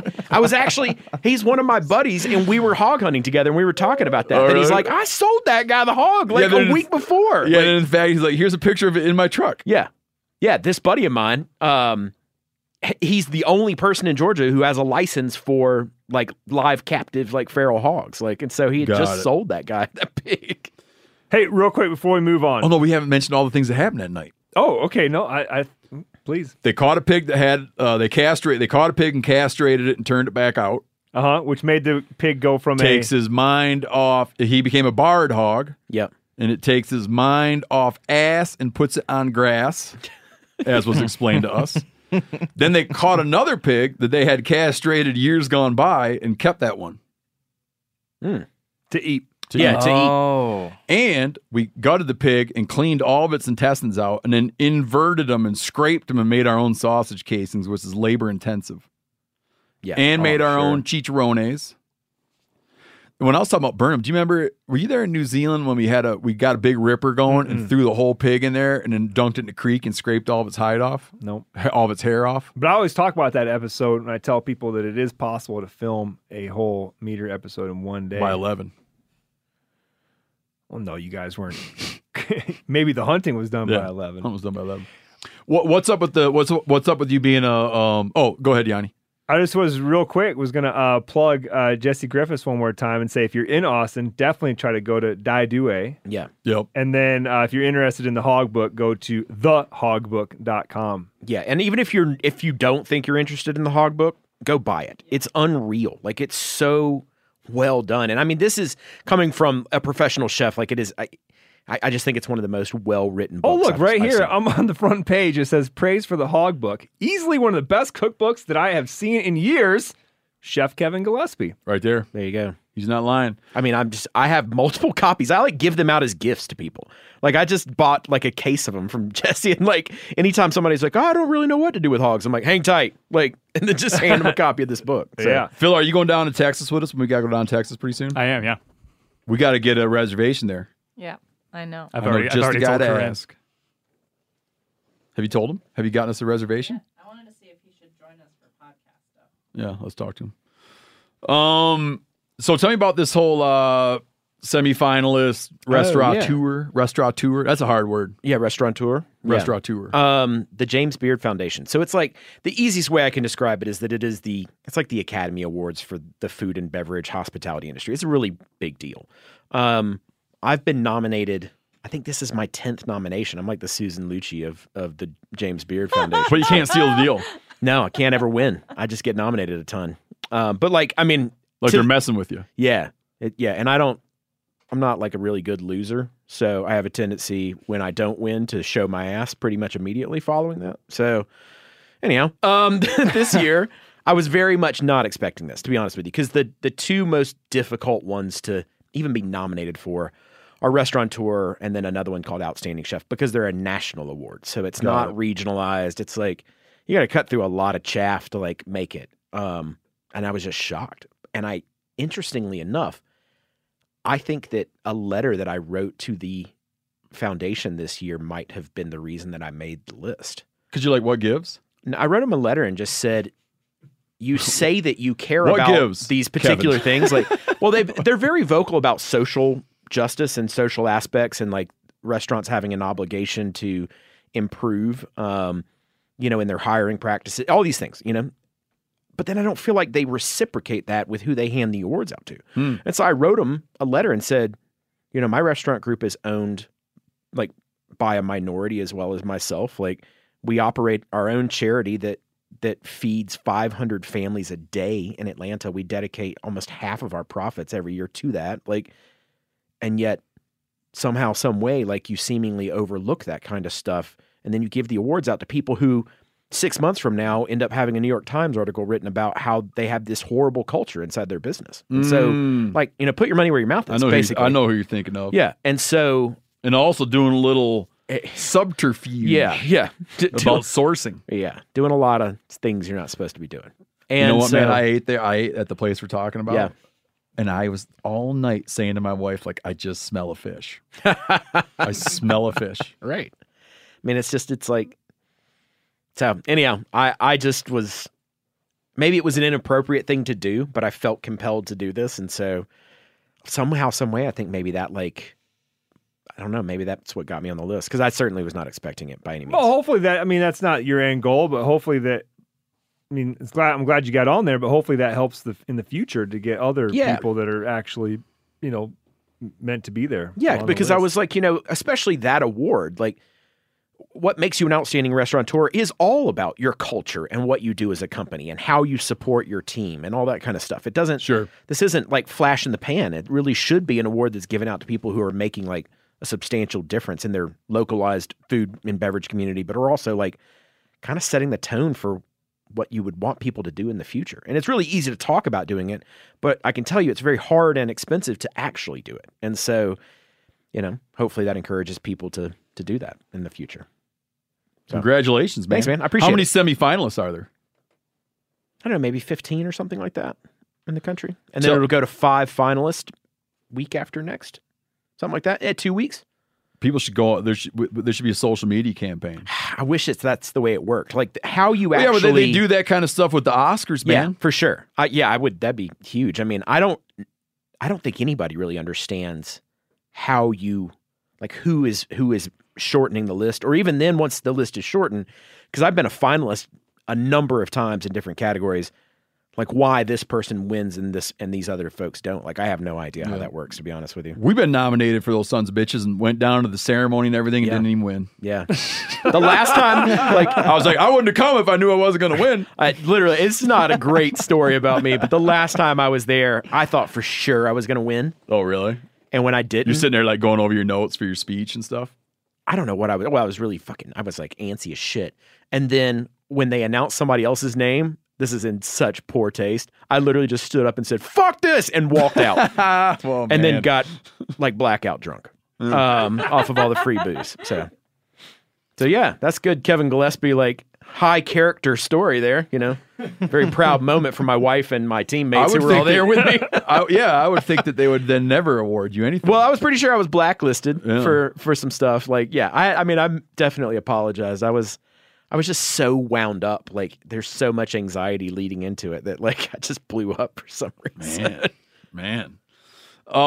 Speaking of restaurants, this has nothing to do with the restaurant. Okay. I shared a story about my old man talking about how these guys used to hang deer until they were coated in mold. Oh, yeah. This guy writes in, and I must have said something like, I don't know, at least that's what my dad said. I wasn't there. And he wrote in to say, like, he wants to substantiate the story based on something that happened to him when he was worked at an abattoir, a country abattoir, butcher shop. Yeah. What is that? A meat processing. Abattoir is a butcher shop. Yeah. You want a hell of an album is Abattoirs Blues. Nick Cave. Hell of an album, especially the second part. So they used to hang cattle 21 to 28 days. Right. Humidity control, large coolers. He said they would grow mold. He said the building was really old. The cows would start growing a gray mold similar to hair over the entire carcass. By day 21, it was thickly covering any area with protein or meat exposed from fat. And by day 28, some cows had grown bad green mold as long as 2-inch strands, so 2-inch strands of mold. He goes on to say this was a government-inspected building in Ontario. All kinds of protocols. When they were working on stuff that had what was deemed the bad mold, the inspector would be there all day to watch them cut the beef. They had to have super hot water tanks that drip almost boiling water into stainless steel tanks. The tanks slowly drain. Between every cut, they're required to sterilize the knife blade in the tank. When they're working on bad mold, they were required to cut from underneath toward out so as to not drag the mold into the meat. When they're doing the not so bad mold, they trimmed off a considerable layer underneath to give more of a buffer. The meat was very tender, dry aged. Never had anybody get sick, never had any complaints. The coolers were eventually upgraded, but mold is really hard to avoid in these old buildings. Because I think a lot of folks in the country eat moldy beef. It was common at every abattoir in that county that didn't have a building built newer than 1990. I mean, part of the process, the dry aging process, is such that that mold is critical to it actually working. Like, that's how it takes place. So, like, that mold on the surface it's not only is it not dangerous, it's actually like preventing it from being dangerous. Like, it's like putting a jacket on it so that the meat that is, he points out that like it's in areas where the protein was exposed from the fat. The fat doesn't really grow it in a lot of ways. Like, it doesn't have the same effect on the fat component of it. But that white mold is what it would be called. The gray that he's referring to is called white mold for, I won't go down the list of like its actual scientific names because it'll just confuse people. But that white mold is a very safe, very helpful. It tells you that you're doing this at the right temp because it only grows at a very particular temp. It only grows at a very particular humidity level. And that's inside that range of something that's very safe. Now, that green mold, on the other hand, 2-inch long green mold, that stuff's dicey as shit. And it's really not, you got to be really, really careful with it. I'm surprised that they were allowed to cut it out. He doesn't name the place, notice. Yeah. I think that under most circumstances with modern like beef dry aging, that inspector that he's referring to will reclaim that meat and it'll just get thrown away. Like, they won't allow them to actually trim it off. So, because that's the stuff that will make you really sick that you have to be really careful with. And so that technique that he's talking about makes perfect sense. That's really the only path out of that, is that you got to start somewhere underneath the white mold and then kind of get inside the animal and then kind of come back out and take off that whole chunk. And so you get huge amounts of meat loss in that scenario. Got it. Now, with wild game, though, it's completely different because there's really no particular benefit to you dry aging something like a deer because, and I'm sure somebody's going to write in and be like, "You're wrong, Kevin. I'm not talking about hanging an animal. I'm talking about dry aging an animal. Like, without a lot of extramuscular and intramuscular fat, dry aging's effects are pretty limited. Like, the dry aging component breaks down natural enzymes in the meat that are present along the connection points of the protein and the fat. And so if there's not any fat, it doesn't really do the same thing. And you will end up with just tremendous loss. And so that's why really hanging a deer less than that 21 days is probably your best bet, because what you do want is some evaporative, sort of loss of moisture, because that will, just the blood itself. Blood is very acidic, and so the blood will break down the muscle protein, make it more tender, and it'll concentrate its flavor because you're losing water. But if it shifts into that dry aging realm, you're probably not doing much to tenderize it that much further, and you're running a really serious risk of just having tremendous loss on that animal when you go to butcher it. Got it. We had some stuff that had been dry aged for it was an aoudad, wasn't it? 18 months. They've been dry aged 18 months, and we got into the shoulder. And if you did that shoulder in cross section, the only thing that was left, the only thing that wasn't rind was like the size of a walnut, right? Like in diameter. I always say it's like the size of a whitetail's tenderloin. Yeah, like a hot dog almost in the center of the running shoulder. through the center, and it was all rind. I imagine in another 6 months, the rind would have become rind. And you said it tasted like blue cheese. Yeah, 100%. It tasted like blue cheese. It was because it was interesting. I wouldn't like eat it every night, but it was like, wow, that's not what I thought that would taste like. That white mold is the same mold that is growing on cave-aged cheeses. That's why they taste that way. I mean, it's the exact same stuff. And so, everybody has different opinions on how long you should take dry aging, and it really is a matter of personal preference and taste. The science behind it says that that the tenderizing effects of it stop at a certain point, and then from that point forward, you're really just aging for flavor's sake. Like, do you want it to be much, much stronger tasting? But it is different with game species. It's different with everything. I mean, we're talking about, and when everybody's talking about dry aging, and what he's talking about is cattle, and it's just a whole different ballgame. You can dry age. I mean, we dry age ducks in my restaurants, but it doesn't take very long to dry age a duck. So, and that really is just to concentrate that, pull some moisture out, concentrate the density of the flesh, but we're really not tenderizing it. We're not leaving it long enough for that to happen. Have you ever heard of a contraption called a Warner-Bruntler shear force test? No, not at all. It's how they measure meat tenderness. Oh, okay. And you take you cut it to a certain thickness, and it's this machine that punches 3 centimeter diameter, I think it's centimeter diameter, holes through meat, and it measures resistance on the meat. I think that all this talk about all this like dry aging, this and that and the other thing these days, what I want, it's a long study. What I want someone to do is I want someone to take a chunk of elk meat, and I don't give a shit how long you age it, but take a chunk of elk meat and hit it with a shear force test, and then freeze a bunch of that. Right. And then 6 months later, hit it with a shear force test. Hit it with a shear force test at 12 months. Hit it with a shear force test at 18, 24. I can't keep doing 12s. Right. Because I forget how it goes. 36. Yep, there you go. 48, 48. 60, 72. I used to know all the way up to 12 times 12. So 144. Yeah, then they don't teach you beyond that. Beyond that, I'm like, I don't know. That's why you're committed earlier when you were like, I would have chosen 12 instead of 13. That's the reason. We've just gotten to the root of it. So, because I feel like, totally anecdotally, but so many other people agree that you get my brother Danny, he runs his moose program. He runs his moose program where he starts eating a moose at a year. He's got his moose program in his freezer so that it's offset by a year. So if he kills a bull in September 21, he'll begin consuming that bull September 22. Interesting. He's offset. Freezer aged. For that reason. He's like, dude, you can't, it's like, it just gets, it's different. When you put, it's tender then. It's not tender when I put it in there. Yeah, what's taking place is sort of twofold. So there's the other form of aging is wet aging, and that's where you bag something, wrap something, and it's sitting in its own blood. And again, blood is acidic, so it has its own tenderizing effects. But it's in there anyway. That's what I understand. But it's in there anyway. What happens is that freezing and then defrosting ruptures the cells, ruptures the cell walls of the protein. And so it does have a natural tenderizing effect. So if you really wanted to get after it, you'd unplug your fridge now and then. You unplug your freezer now and then. I mean, actually, there's a method, and I can't believe I'm saying this on Meat Eater because it's a method for tofu, to change the texture of tofu.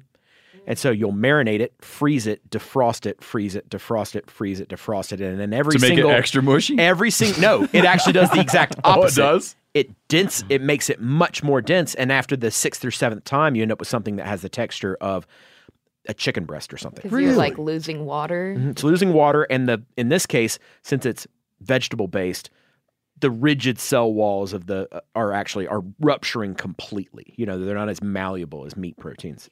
Remember our buddy Steve Jones wrote in to tell us. Steve Jones from Missouri, I believe.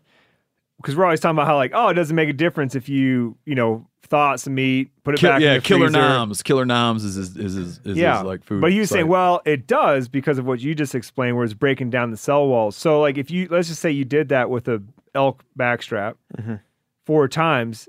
Do you think that elk backstrap is going to be better or worse for doing? It sheds a lot of water. Yeah, it's going to shed a lot of water, and so then you run into a risk of you're into that territory of being really worried about freezer burn or almost freeze drying something because you're that's the method of effectively freeze drying is that you're using. Then will it be drier when you cook it too? It could very well be. You got to be careful with it for sure. So I want to back up on the hog thing. Maybe Phil, I don't know, if Phil's got time, he can just go insert this back where it belongs.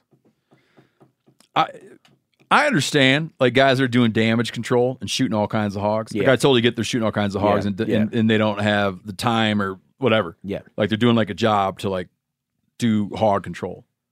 I'm not saying that you're like bad to not eat them. Just don't say you can't eat them. Correct. Right. 100%. So I see like you're shooting shitloads of hogs because there's a hog infestation. You're not going to then spend. It's like 80 degrees out.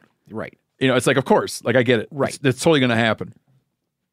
But it doesn't mean you can't. And if someone wants one, I feel like you shouldn't tell them that you can't eat it. Yeah, 100%. I should be like, we're not going to eat them because we're justification. shooting. Oh yeah, because we're shooting 200 of them. I mean, it's over just the next like week. nobody wants to clean that many of them. That's what it comes down to. I mean, at the end of the day. And don't get me wrong, they vary tremendously from this is clearly a domesticated bloodline that is now feral to this is a truly wild bloodline.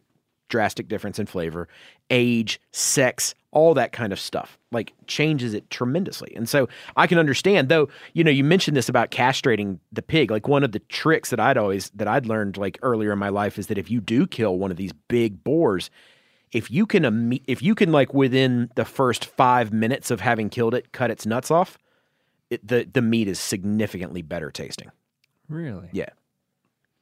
So, and I'm like, I don't even know how that's possible. Like its heart's not beating anymore, but it seems to make a difference. You know, maybe it's a placebo, but I don't think so. I think it makes a pretty drastic difference in the end flavor of it. So, yeah. And when we do on the property that I have in Georgia, we're doing both damage control, trying to keep populations in check because they're out of control. I mean, we killed 300 last year and it did nothing. So, and so there are days that you just go down in the morning and you sit in your stand all day long, pack a lunch. And I mean, I'll literally just sit there and like, you know, watch videos on my phone and then you just shoot every pig that comes out, you know, and you just leave. I mean, you don't get out of your stand. You stay so that more will come and more will come. And because they come to their own dead, like pigs will come to check out the dead pig and eat it. So it's a pretty good, you know, chance that there'll be more. And in that case, yeah, those ones that you killed early in the day are probably not a very good idea for you to be eating. But the idea that you can't eat them is just complete fallacy. And in reality, like,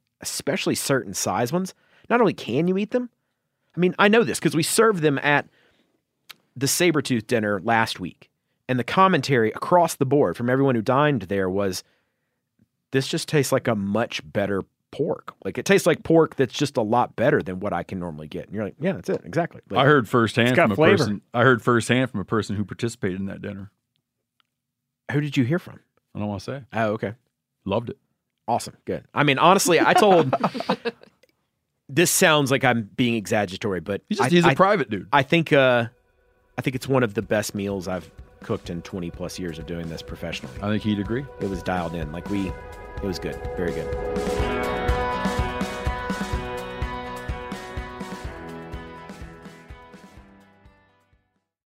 Being prepared is all about having the right tools. The OnX Off-Road Map and Navigation app is the best to find off-road trails and off-grid camping, and to use fully functional GPS when you're out of service. And as we all know, that being out of service is usually where the best places start. Plus, there's color-coded public and private land boundaries, which are super handy for finding off-grid camping. And I said it before, but I want to make sure it sticks. Offline maps. What this means is it allows you to access all interactive land and trail data and custom map markups when you're out of service. Just download the map ahead of time. Your phone's internal GPS gives you full navigation capabilities offline, so you'll always know where you are and how to get home safely. I've been using OnX for many years. I use it, I'm not joking, on a daily basis. There is zero hunting I do without OnX. Go to onxmaps.com and use code MeatEater to get 20% off your membership today. Man, I just got a new truck. Before I even drove my new truck anywhere, I wasn't going to drive it anywhere until I put a deck system in it. That's what a believer I am in decked. I always thought they were a great deal, but now they're even better, because they have redesigned their drawer system in storage cases from the ground up. It's like, I didn't know there was a problem with them. I don't know, they seem great to me. Just an improvement on perfection. The new system, made in the USA, gives you 10 to 30% bigger drawers to fit more gear. It's lockable and secure, right? Weatherproof storage for all your gear. You build it right into your truck bed. You still have a truck bed you can put stuff on. The top deck of the new system has 8 D-ring tie downs integrated into the steel. So you have really burly anchor points to hook stuff down on your bed. So you got to slam on the brakes or take off real fast, nothing shifts. And like I said, they're D-rings that lay real flat. Like you can still slide stuff right across the deck. It doesn't catch on the D-rings. The D-rings are built in. The drawer system fits any truck or van on the road in the USA from the last 20 plus years. Decked is a game changer. There's no more like leaving stuff at home that you wish you had with you. The stuff I want in my truck is in my truck, out of the way and secure. Go to deck.com/meateater to receive free shipping.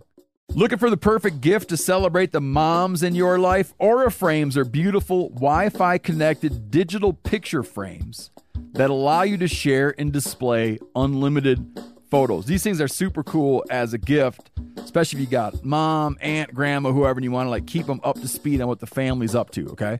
It's easy to upload and share photos via the Aura app. And if you're giving an Aura as a gift, you can even personalize the frame with pre-loaded photos and memories. Named the best digital picture frame by Wirecutter and selected as one of Oprah's favorite things, Aura frames are guaranteed to bring joy to moms of all ages.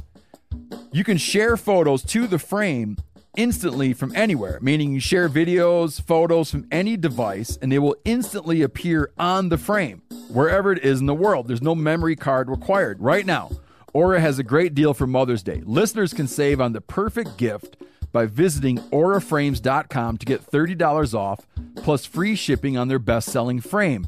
That's AURA frames.com. Use code MeatEater at checkout to save. Terms and conditions apply. Speaking of rotten old hogs and culinary awards, we're going to go on to Meat Eater Investigates. Now, so we did our first ever Meat Eater Investigates a couple episodes ago, and Katie Hill reported on going on Amazon and finding all kinds of endangered species horns for sale. Right now, we're going to hear from our very own Maggie Hudlow. And this, you actually went down. You went to Florida. I did. Yeah, I went to Tallahassee. And what's going on in Why? What's going on? Yeah, so it was a rally. It was a lot of fishing guides. Not truckers. Not truckers, no. Fishing guides, folks from the outdoor industry, and it was a rally protesting Senate Bill 2508. And this was kind of some sneaky politics is what was going on, and that's why folks were all fired up. And for folks that don't know, Florida has got some serious water issues. I mean, last year alone, millions of fish washed up on shore from toxic red algae blooms, and everything kind of about Florida's water management issues it revolves around Okeechobee, Lake Okeechobee. And so the water used to flow north to south through Okeechobee, down through the Everglades, through what they called the Sea of Grass. And it acted as this natural filtration system. But they turned that into ag land, developed it. Well, and they had that flood that killed 1,000 people. Yeah. In the 20s, right? Yeah. Many thousands of people. How many? It was a hell of a flood. I'm going to look that flood up. Yeah, keep going. Look that up. So now the water's rerouted, and now they use kind of these dams and these things as little political pawns to kind of divert where they want things to go. And so they've been trying to figure out for years now how to deal with Okeechobee because it collects everything that comes down. So it's basically a holding tank, and it has this super phosphorus-rich water. And people still need access to this water. They need it for ag. They need it just for water. And it, apparently almost 2,000 people died in the 1928 flood of Okeechobee. Thank you, Sean. 2,500 people in a hurricane. And that inspired, I guess like a radical overcorrection or helped justify. Yep. And it was a huge feat what they did there. But then they realized that they have this water and they don't really know what to do with it because when it goes to the east and west, it's just this super nutrient-rich water that's flowing into these very fragile aquatic ecosystems, and they can't handle that. So that's what causes these blue-green algal blooms, and that's in freshwater, and the red algal blooms. And basically, it just kind of eats up all of the oxygen in the water. It kind of suffocates and kills fish like a mofo. It really does. Like the pictures, you think it's the beach carpeted. Yeah, and dead fish and huge, not just small feeder fish. Did like a manatee even wash up once or something? Multiple manatees. Like it's a massive killer. So they've been working on addressing this. They've got the Lake Okeechobee Systems Operation Manual is something they've been working on, and that's with the South Florida Water Management District. The Army Corps of Engineers have been working on this. Kind of the best solution they've come up with currently is this EAA reservoir that they're trying to build. So this has been like years in the making. And Captains for Clean Waters, this nonprofit built by fishing captains that are being affected by this, they've all been working together to come up with a plan to deal with the water. And then on February 4th, SB 2508 comes through, which is a budget conforming bill. State or federal? State. Okay. So this bill has so much stuff crammed into it. I mean, they have like planning on changing who owns a certain park. It's, sounds about right. They're cramming all this stuff to just push it through. It's kind of fast tracking and getting all of these changes made, where previous changes with Okeechobee have been like 6 years in the making, and this is like 3 to 4 weeks with one period for public input. And all these guides came up for the one period of public input, and they're like, hey, we're concerned. We don't really like what you're doing with this bill. It's tying up all this money we have for Everglades restoration. It's basically putting us back to a 1940s standpoint of where we're at with Okeechobee management. And, they were trying to raise their voices, and the senators basically told them they were misled. They shouldn't be there. There was, like, no reason to be concerned. So that's why the rally happened, because that was their one point to raise their voices, and many of them drove hours through the night, and they had 2 minutes to talk, and they cut them off at 30 seconds or whatever, and we're like, nah, you don't need to be here. Don't worry about this. So they organized the rally kind of behind the scenes and decided to pull skiffs and boats into the front door of the Capitol. So, oh, really? Yeah, it was great. Nice. It was quite the ordeal, and it was really cool. It was really cool to see all these individuals coming together and like, if you're gonna have backdoor politics, we're gonna park our damn boats on your front lawn.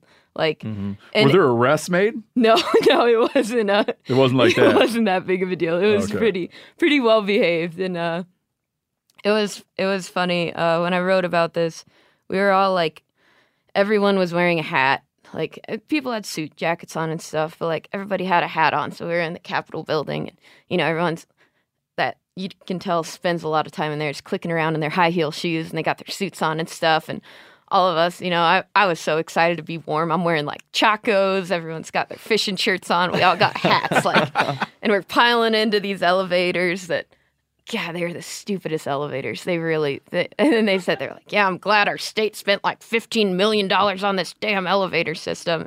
Some lady kind of like shimmied into this whole group of us in our hats. And she was on the phone. She's like, yeah, it's just really busy at the Capitol today.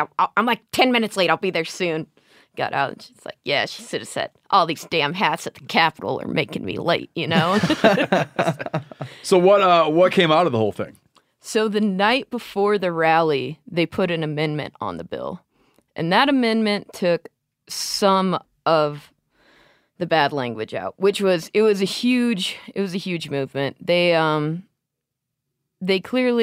heard the call that Captains for Clean Water had kind of put out there, and they made some changes. But sitting in that Senate building, it really just made me realize how important conservation through legislation is, because if they hadn't raised their voices, no one would have, and that bill would have just slipped through without any changes made. And there still needs to be some changes made to that bill. It's going on to be debated between the House and the Senate, anytime between tomorrow and Friday. It's not totally solidified yet, but currently there's still the entire Everglade restoration budget is basically booby-trapped, and it's dependent on the passing of this bill. Like, if this bill isn't passed, they don't get that money, and it's like $300 million. And then the language in the bill that is still troublesome to people is that codifies into state law a prioritization of industrial ag water supply south of the lake over all other users. Yep. Meaning over fishermen. And that's that Big Sugar getting that money, and that's kind of who's. And they're saying if you don't sign it, then you don't get any funding. Yep. And as you know, I want to get Governor DeSantis on the show to talk about the Everglades. He's fixing to sign this bill. So this bill, it honestly goes against what DeSantis stands for. Yeah, because that's what he's taken like some political heat to be. I mean, he describes himself as a Roosevelt conservationist, and has taken some heat about his stance on the Everglades. So I wanted to have him on to talk about it. But I'm curious, where is he at on this? So and that's the whole tricky thing, is that he's kind of tied. He's got his hands tied because they put all that Everglades restoration money, because it's a budget bill. It's tied up in this, that if this bill doesn't get passed, the Everglades Restoration Fund doesn't get that like $300 million. I'd love to have the guy on the show. It still has to be debated between the House and the Senate this week, and it's because it's such a controversial and complicated topic. It's likely that it's going to go to the Speaker of the House and the President of the Senate. But that's to be decided, and that's also kind of a tricky situation because the President of the Senate is backing this bill. So it's just being down there and seeing how orchestrated the whole Senate was really. I mean, they were debating things like what the state dessert should be. That was apparently a big point of concern. Did they land on key lime pie? That is what it was. Apparently, someone wanted strawberry shortcake. Jerks. Seriously. That's treason. Ruining a good thing. Goodness. Idiots. Yeah. No, dude, I'd filibuster for strawberry shortcake. They grow strawberries granted, Plant City, big strawberry growing region, so they grow a lot of them, but I mean, the key lime kind of grows in a single place. So see, this is why it's a debate. No one wants to talk about water management. No one wants to deal with the serious issues like which is the state talk dessert. About dessert. So tell people where they can go. Send people to your article. The article is up on MeatEater.com. It's do you want me to read the title off? Yeah, just the title, it's 100+ Florida fishing guides rally at the Capitol to protest bad Everglades legislation. And there's a link at the bottom you can find or you can just go to Captains for Clean Water if you want to, harass some senators. There was one guy spoke up and he was like, God, I got all these emails and they all seem to be coming from the same place. And I don't know what you guys are all so upset about. This is a great bill. So it's like, we got to keep harassing them. They're going to pull stuff like this and try to sneak things that really deserve contemplation and public input. Like, man, just keep harassing your senators every chance you get. Especially on water. Yeah. Because it seems like water is the thing that always goes bad. It's always everywhere is a fight over water, it seems. Absolutely. It's a hot commodity these days and always has been. All right, Sean, here's the Duck Report. What's that, You got anything else to say? I say it's duck season, and I say fire! Sean's assignment. Yep. Was it an assignment? Well, or did you want to do it on your own? It was an expansion of what we were talking about last time. So last time we had talked about age demographics and sex ratios. Yep. And part of the sex ratios is that hens are getting whacked on nests and that there's just less hens than there is drakes. And they have a lower, we had talked about how long they live. Well, hens have a shorter lifespan. Comes back to that's a predator story. So wanted to talk a little bit about predators. Got it. Because we got into the skewed ratios. Yeah. Yep. A hen mallard might live a year and 10 months or year and 9 months, and a drake mallard would live 2 years. And over time, since the 1980s, that's led to a divergence of that there are just way more drakes than hens. Why that is, as Delta Waterfowl talks about and has researched, it's that there are just more predators now. And that since the 1980s, we've seen this kind of a growth of predator populations and a increase in the divergence of the sex ratio. Because of low fur prices, bro. Low fur prices.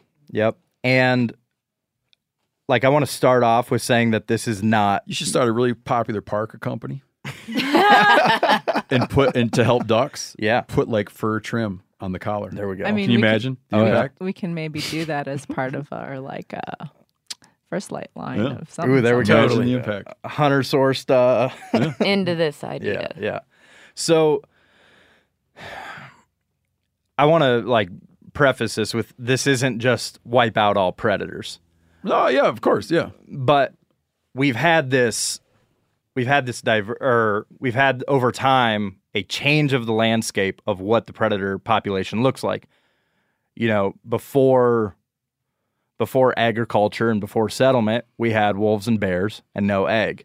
And as we did two things really. We came through, we wiped out bears and wolves, and then we brought agriculture and grain everywhere. And that's allowed the mesopredators, the mid-sized predators like raccoons and skunks, possums, grinners. Yep, grinners. We've came through and disproportionately enabled those populations, really. And up until the 1980s, we at least had trapping to kind of keep those numbers down. And since then, less and less trappers and a even more prominent growth of those populations. To actually talk about how much we've influenced those populations, North Dakota up until the 1950s didn't even recognize or there was no written record of raccoons being a North Dakota animal. Mm-hmm. And then now they're dispersed all across the prairie. When Delta Waterfowl, in those old trapping records, they were a 0% catch. There was no trappers catching raccoons on the North Dakota prairie. Now Delta Waterfowl, depending on the year, they're either their number one catch or they're their second most catch on the North Dakota prairie.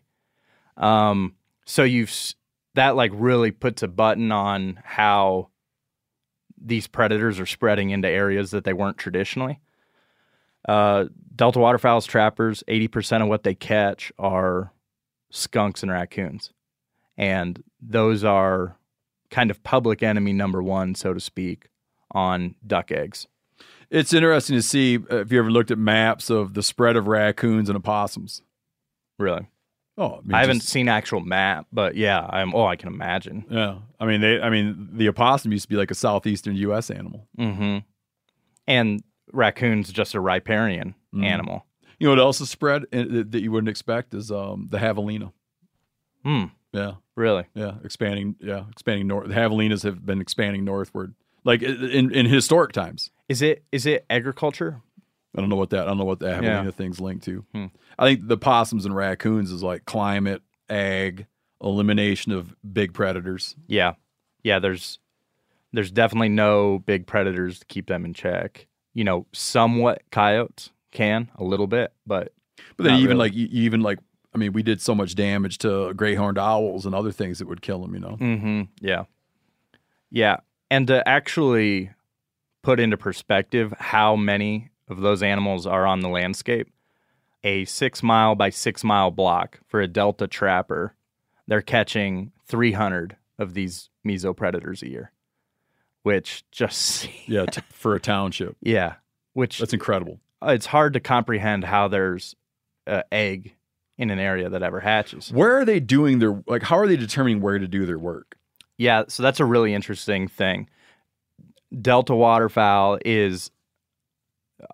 they are focusing their trapping. So they've got contract trappers, and that's part of their mission. Sorry, just because I think it'd be helpful for me, so probably for everybody. Can you just tell me what is Delta waterfowl? Yeah, so Delta waterfowl is one of the two major duck conservation organizations, right? Ducks Unlimited being the one everyone historically has recognized. Ducks Unlimited and Delta are both very important. Yeah, you hear more and more about Delta waterfowl all the time. Like they do more and more work. Yeah, for sure. And I remember, like, it seems like, DU you just grow up with, right? Yeah. I remember being like, what? Delta waterfowl? It's like, I don't go a week now without hearing about something Delta waterfowl does. Yeah. And part of that is that they have the same end goal, right? But they have a different mission path to get there. Ducks Unlimited is more habitat focused. Yeah. And like they preserve loads of wetlands. Yes. And Ducks Unlimited, is absolutely fundamentally important to, keeping a lot of wetlands intact for 100 years, 200 years. Yeah, it's like they like raise money, take money, buy wetlands, preserve it, usually turn it over. It usually all becomes public hunting ground. Yep. Yeah. Yep. Phenomenal group. Oh, for sure. Delta waterfowl, their mission is, okay, we have some wetlands out there and some grasslands out there that we've gone and preserved, but they're not producing ducks. And the reason they're not producing ducks is, one of the reasons is predation. And so Delta waterfowl has a really cool method to the madness on how they pick where they trap. So they have to they're looking for high volume areas, meaning there's a lot of ducks, but low grassland percentage. So their ideal place to go trap is a place that has 60 to 100 nesting pairs of ducks using the area, using a square mile. But then that area is less than 10% grass. And you find a lot of that, across South Dakota, North Dakota, right? Where you have a CRP patch next to a wetland that's not productive ground, and it's surrounded on all sides by agriculture. Well, those ducks really will key in on that, like low-lying, non-productive ground to a farmer, and you end up with high densities of breeding pairs there. But they're surrounded on all sides by, corn or wheat or whatever. And so you end up with this area of the ducks are on an island of grassland, so to speak, and they end up with a bunch of predators coming in and raiding those nests. To kind of put into perspective how bad that predation is on those nests, Delta waterfowl did a 4-year study in Manitoba that over 4 years, those areas that were not trapped had a 2% nest success. And nest success is not like, the whole nest hatched. One egg counts as nest success. Oh, really? Mm-hmm. And so one duck is a successful nest. Yeah. So only 2% even had a duck. A duck is wild. And then the areas that were trapped were 24% success. Really? Wow. Yeah. So it helps. It matters. And they did this similar study in North Dakota. North Dakota doesn't quite have the same predator problem like that area of Manitoba does, but 12% non-trap nest success, but 34% success on trap.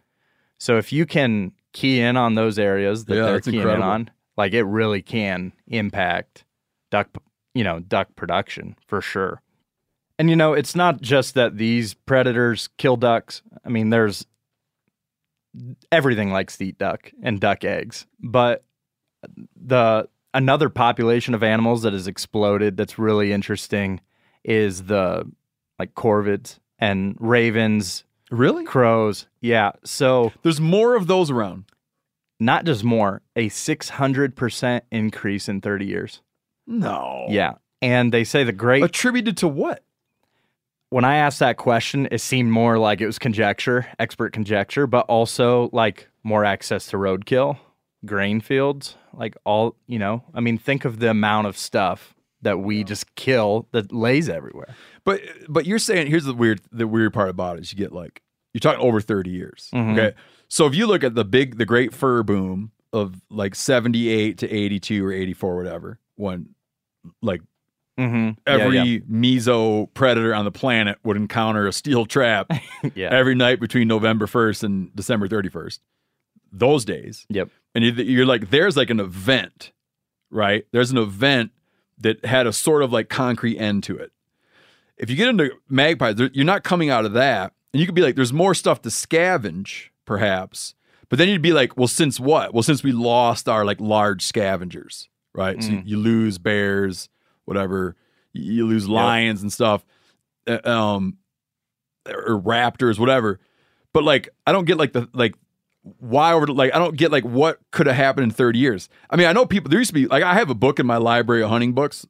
That makes it sound like a little more than it is. I have a shelf with some old ass hunting books. I have a book like How to Hunt Crows, hardcover. Well, yeah, people were waging war on corvids for a while there. I mean, they were just that's got to be what. Yeah, I wonder if that was like the event. Down the magpie and the crow and the raven populations. So I wonder if it's just like seeing the rebound from that. Yeah, and you can't. Canada, you're still, I think, allowed to, at least in parts of Canada, that they kind of still waging war on ravens, but not the U.S. And Dr. Nikolai was talking about how the Great Basin over in Nevada, like that whole basin marsh area, it's like they don't even have a number for the increase of corvid populations there. It's way more than 600%. And my kids and I like to set out our predator caller, put it on crow fight, and just put it out in the yard. You can't do it too much. You can only do it like once every they figure few it months. out pretty quick. And we turned it on yesterday and didn't get any crows, but holy shit, the magpies. Really? They on came crow to the crow fight? Oh my God. Fired up on crow fight. Yeah, they were riled up. Well, we protect all those populations, right? They don't have anything wiping them out. What percent increase? 600% increase in 30 years. And that's incredible. Yeah, I had Joel Bryce from Delta. He was like, when those ravens really get on duck eggs, they are hell on them. And he sent a picture that is unbelievable. It's got to be 100 eggs that a raven had cached on top of a bunch of old railroad That's what that ties. is? Yep, that's a bunch of I'm broken... looking at the picture. I didn't know what I was looking at. Mm-hmm. That's a raven's cache of eggs he ate. Yep. And just sits on those railroad ties, goes and picks duck eggs. So, really? Everything. And he carries them back there. Crazy. Yep. It's pretty impressive, really, when you think about how many eggs they can eat. And, there's everything else, too, that eats them. Snakes and whatever else. Pretty much everything wants to eat ducks and ducks' eggs. But... Yeah, we're looking at a picture here. There's a mink on a nest, a raccoon on a nest, and a really cute picture of a coyote. Just sniffing around. Like so fixing to eat all the eggs. Mm-hmm. Yeah. And they have so much more to this whole, to all the research they've done and what they're doing to try to, I guess, bring people like into the fold on understanding how we can make more use of the land we have, right? We want more CRP, but we would also like to be more productive with the CRP we have. And you've seen it, and I tell people this all the time. Like, get an electronic call with a coon fight sound on it, and February, March, when you're not sure what else you should be out doing, like, that's about as much. But you got to set it on a coon tree. Mm-hmm. Yeah. Or a culvert or a brush pile, like this railroad tie pile here. Oh, that's a perfect spot for Hit people with that stat on snakes, man. Yeah, so Dr. Nikolai, same guy from Delta Waterfowl, he was working on the Mississippi River in 1994, Pool 8. They were putting radios on ducklings that right as they hatch, they'd slip a radio under their skin and then put them back with mama. And they had caught and killed a snake that when they cut it open, 8 radios. So it had wiped out a whole nest of ducklings. My kid was telling me the other day, he was in school, he's in 6th grade. They had a substitute teacher. He said it was a really old man. And the old man said, I'm just going to tell stories, I'm not going to teach. This is like when they couldn't get any teachers in because of COVID, right? And my kid told me the story the old man told him. That he told a story that when he was a kid, he went out into the hen house and there was a snake in there. And it had big bulges in its body. So he took his machete and cut the snake in half and squeezed the eggs back out of it and put them back in the nest, and they all hatched successfully. Yeah. Okay, that's a way better education than anything they could my have kid's taught. like, loves this guy. Yeah. I want him to tell me stories. Yeah, no, that's... So, long story short, like, I think the whole predator thing is... It'd be nice for people to kill some more. That's for sure. Yeah, but you know what? I could just picture I agree. I could picture the counter argument. Well, why are you prioritizing lots of ducks over lots of raccoons? It's not that you're just prioritizing lots of ducks over lots of raccoons. It's that we ourselves had the unnatural impact. Yep. Like, these are not what mesopredator populations should look like. These are out of whack. And they're not. It's not because all of a sudden the raccoon became so much more of a productive animal. It's because we had a, false influence, the Anthropocene, so to speak, on these populations. Can I plug Inside Kids in an Outdoor, or Outdoor Kids in an Inside World? Please. Which releases in May. You can pre-order it now and it'll ship. Well, not only that, Phil can back me up on this. I just spent 3 days sitting right here and did the whole audiobook.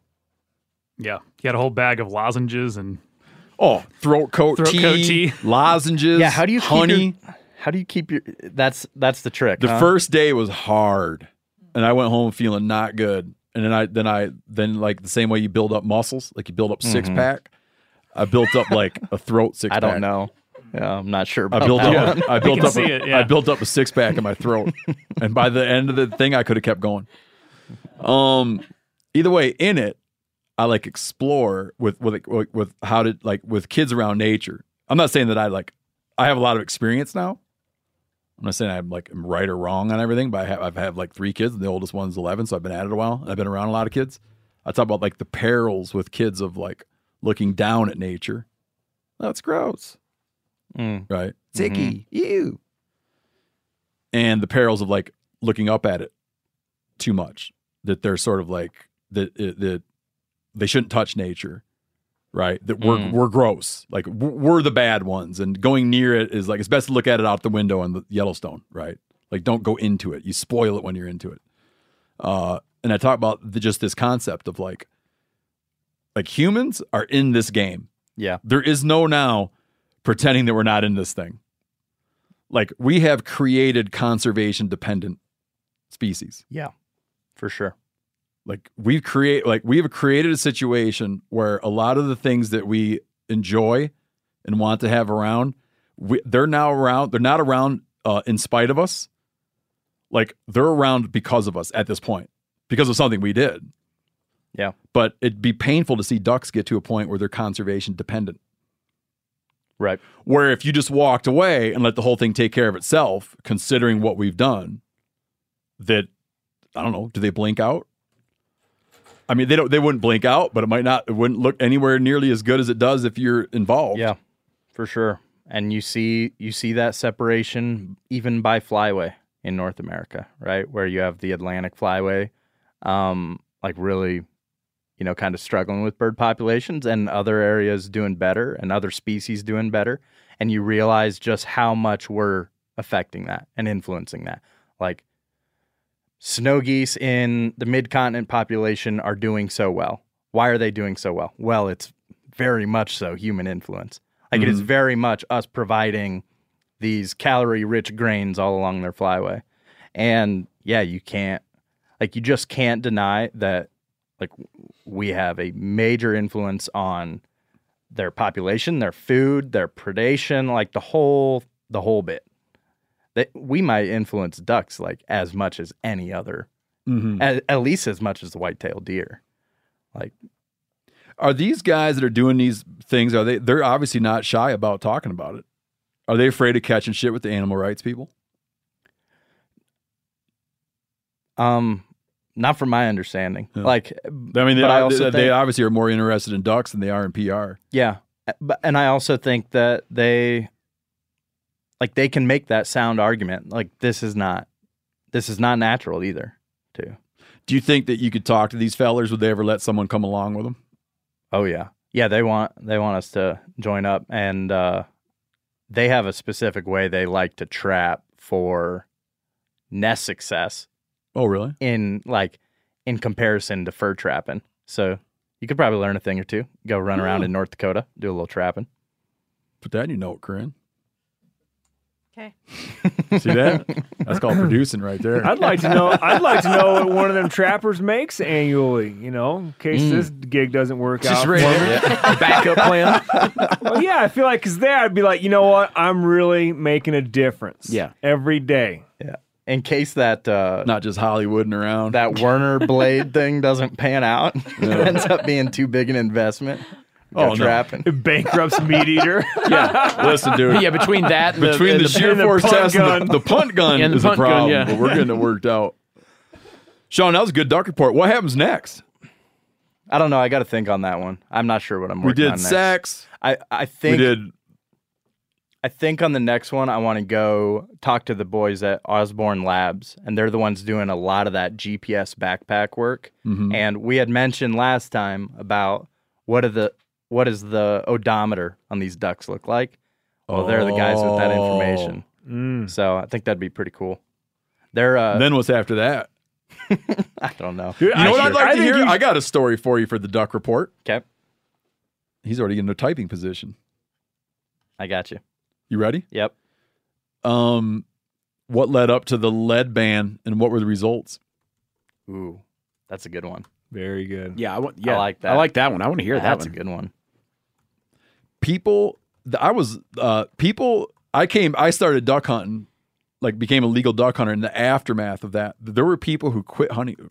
They probably weren't diehard anyway. There were people who out of protest quit hunting ducks. Oh yeah. Mm-hmm. When the lead ban came. Yep. It's you can go dig through the forums from 10, 15 years ago when internet forums were a big deal. And there's those guys that can't help themselves. They're like, I haven't hunted ducks since 1980, whatever. But they're there on a waterfowl forum. Yeah, I'd be like, you must have really, really liked duck hunting. Yeah, tomorrow if they were like, okay, you can't use steel, you got to use bismuth, I'd be like, all right, I'm quitting. I have a request. It was one of Clay's episodes. I can't remember what he was talking about. Oh, the Green Timber Reservoir stuff? Yeah, but it was something about migration because he was talking to an ornithologist that was explaining about how some of the ducks, and I'll never forget this. I was telling Corinne that because I heard it, I was telling Corinne we should just have an ornithologist on this show, but about how he thinks that some of these ducks that are flying down the center of our continent heading south, that in one ear they can hear the Pacific, and then in the left ear they can hear the Atlantic, and then on their horizon, the stars that they're looking at are not moving because of the way that the world spins amongst the stars. The stars above them move, but the ones on the horizon that they're looking to don't move. And just all of that was he feels that they are literally sensing oceans on either side of them, and they know which one it is, and that's how they get from point A to point B. I don't know about that, but I like the idea for duck report. Yeah. How do they know where they're at? There's some really good stuff on that. I've already done some of the legwork. You got 4 duck reports right there. Holy cow, we're Plummet. You got the odometer. Yep, Osborne Labs stuff. You got what led up to the lead ban and what happened after. Yep. You got the Yanni's thing about how they could feel the oceans. Yeah. We're set for a few months here. Duck special powers. How often do we do a Sean's duck report? We're doing them once a month right now. Oh, geez, there's 30 years done. Oh, man, I have the best idea for a little musical bit. For Sean's duck report? DuckTales, ooh. Oh, yeah, no, I'm feeling it. Yeah. All right, everybody. Go, I don't know. Go pre-order Outdoor Kids in the Inside World. If you have kids or you know someone who's fixing to, or already does, get all your questions answered. How old should my kid be before I give him a gun? What happens if a kid sees a deer die when he's real little?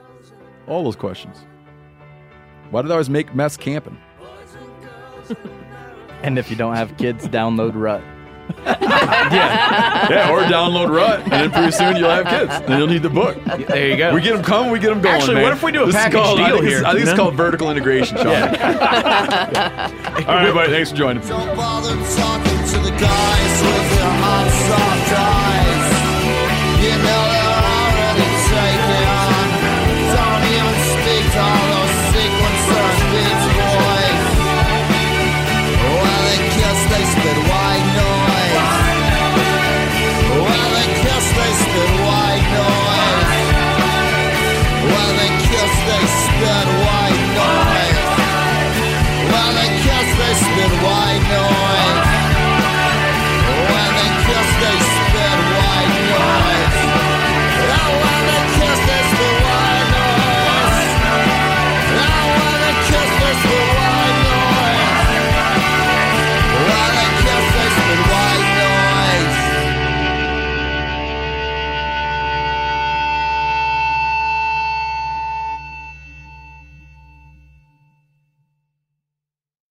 Outdoor adventure won't wait for engine problems. Things like hard starts, rough performance, and lost fuel economy are often caused by fuel gum and varnish buildup. Seafoam can help your engine run better and last longer. Simply pour a can in your gas tank. Hunters and anglers rely on Seafoam to keep their engines running the way it should the entire season. Pick up a can of Seafoam today at your local auto parts store or visit seafoamworks.com to learn more. This show is sponsored in part by BetterHelp. It is a simple truth. No matter who you are, mental health challenges can affect you, and how you manage them can make all the difference. That's why everyone should have access to mental health support that they need, and that meets them where they are and helps them get through challenges. BetterHelp provides online therapy on your schedule. It's flexible, it's simple to use. You can connect with a licensed therapist selected just for you. Learn more at betterhelp.com. That's betterhelp.com.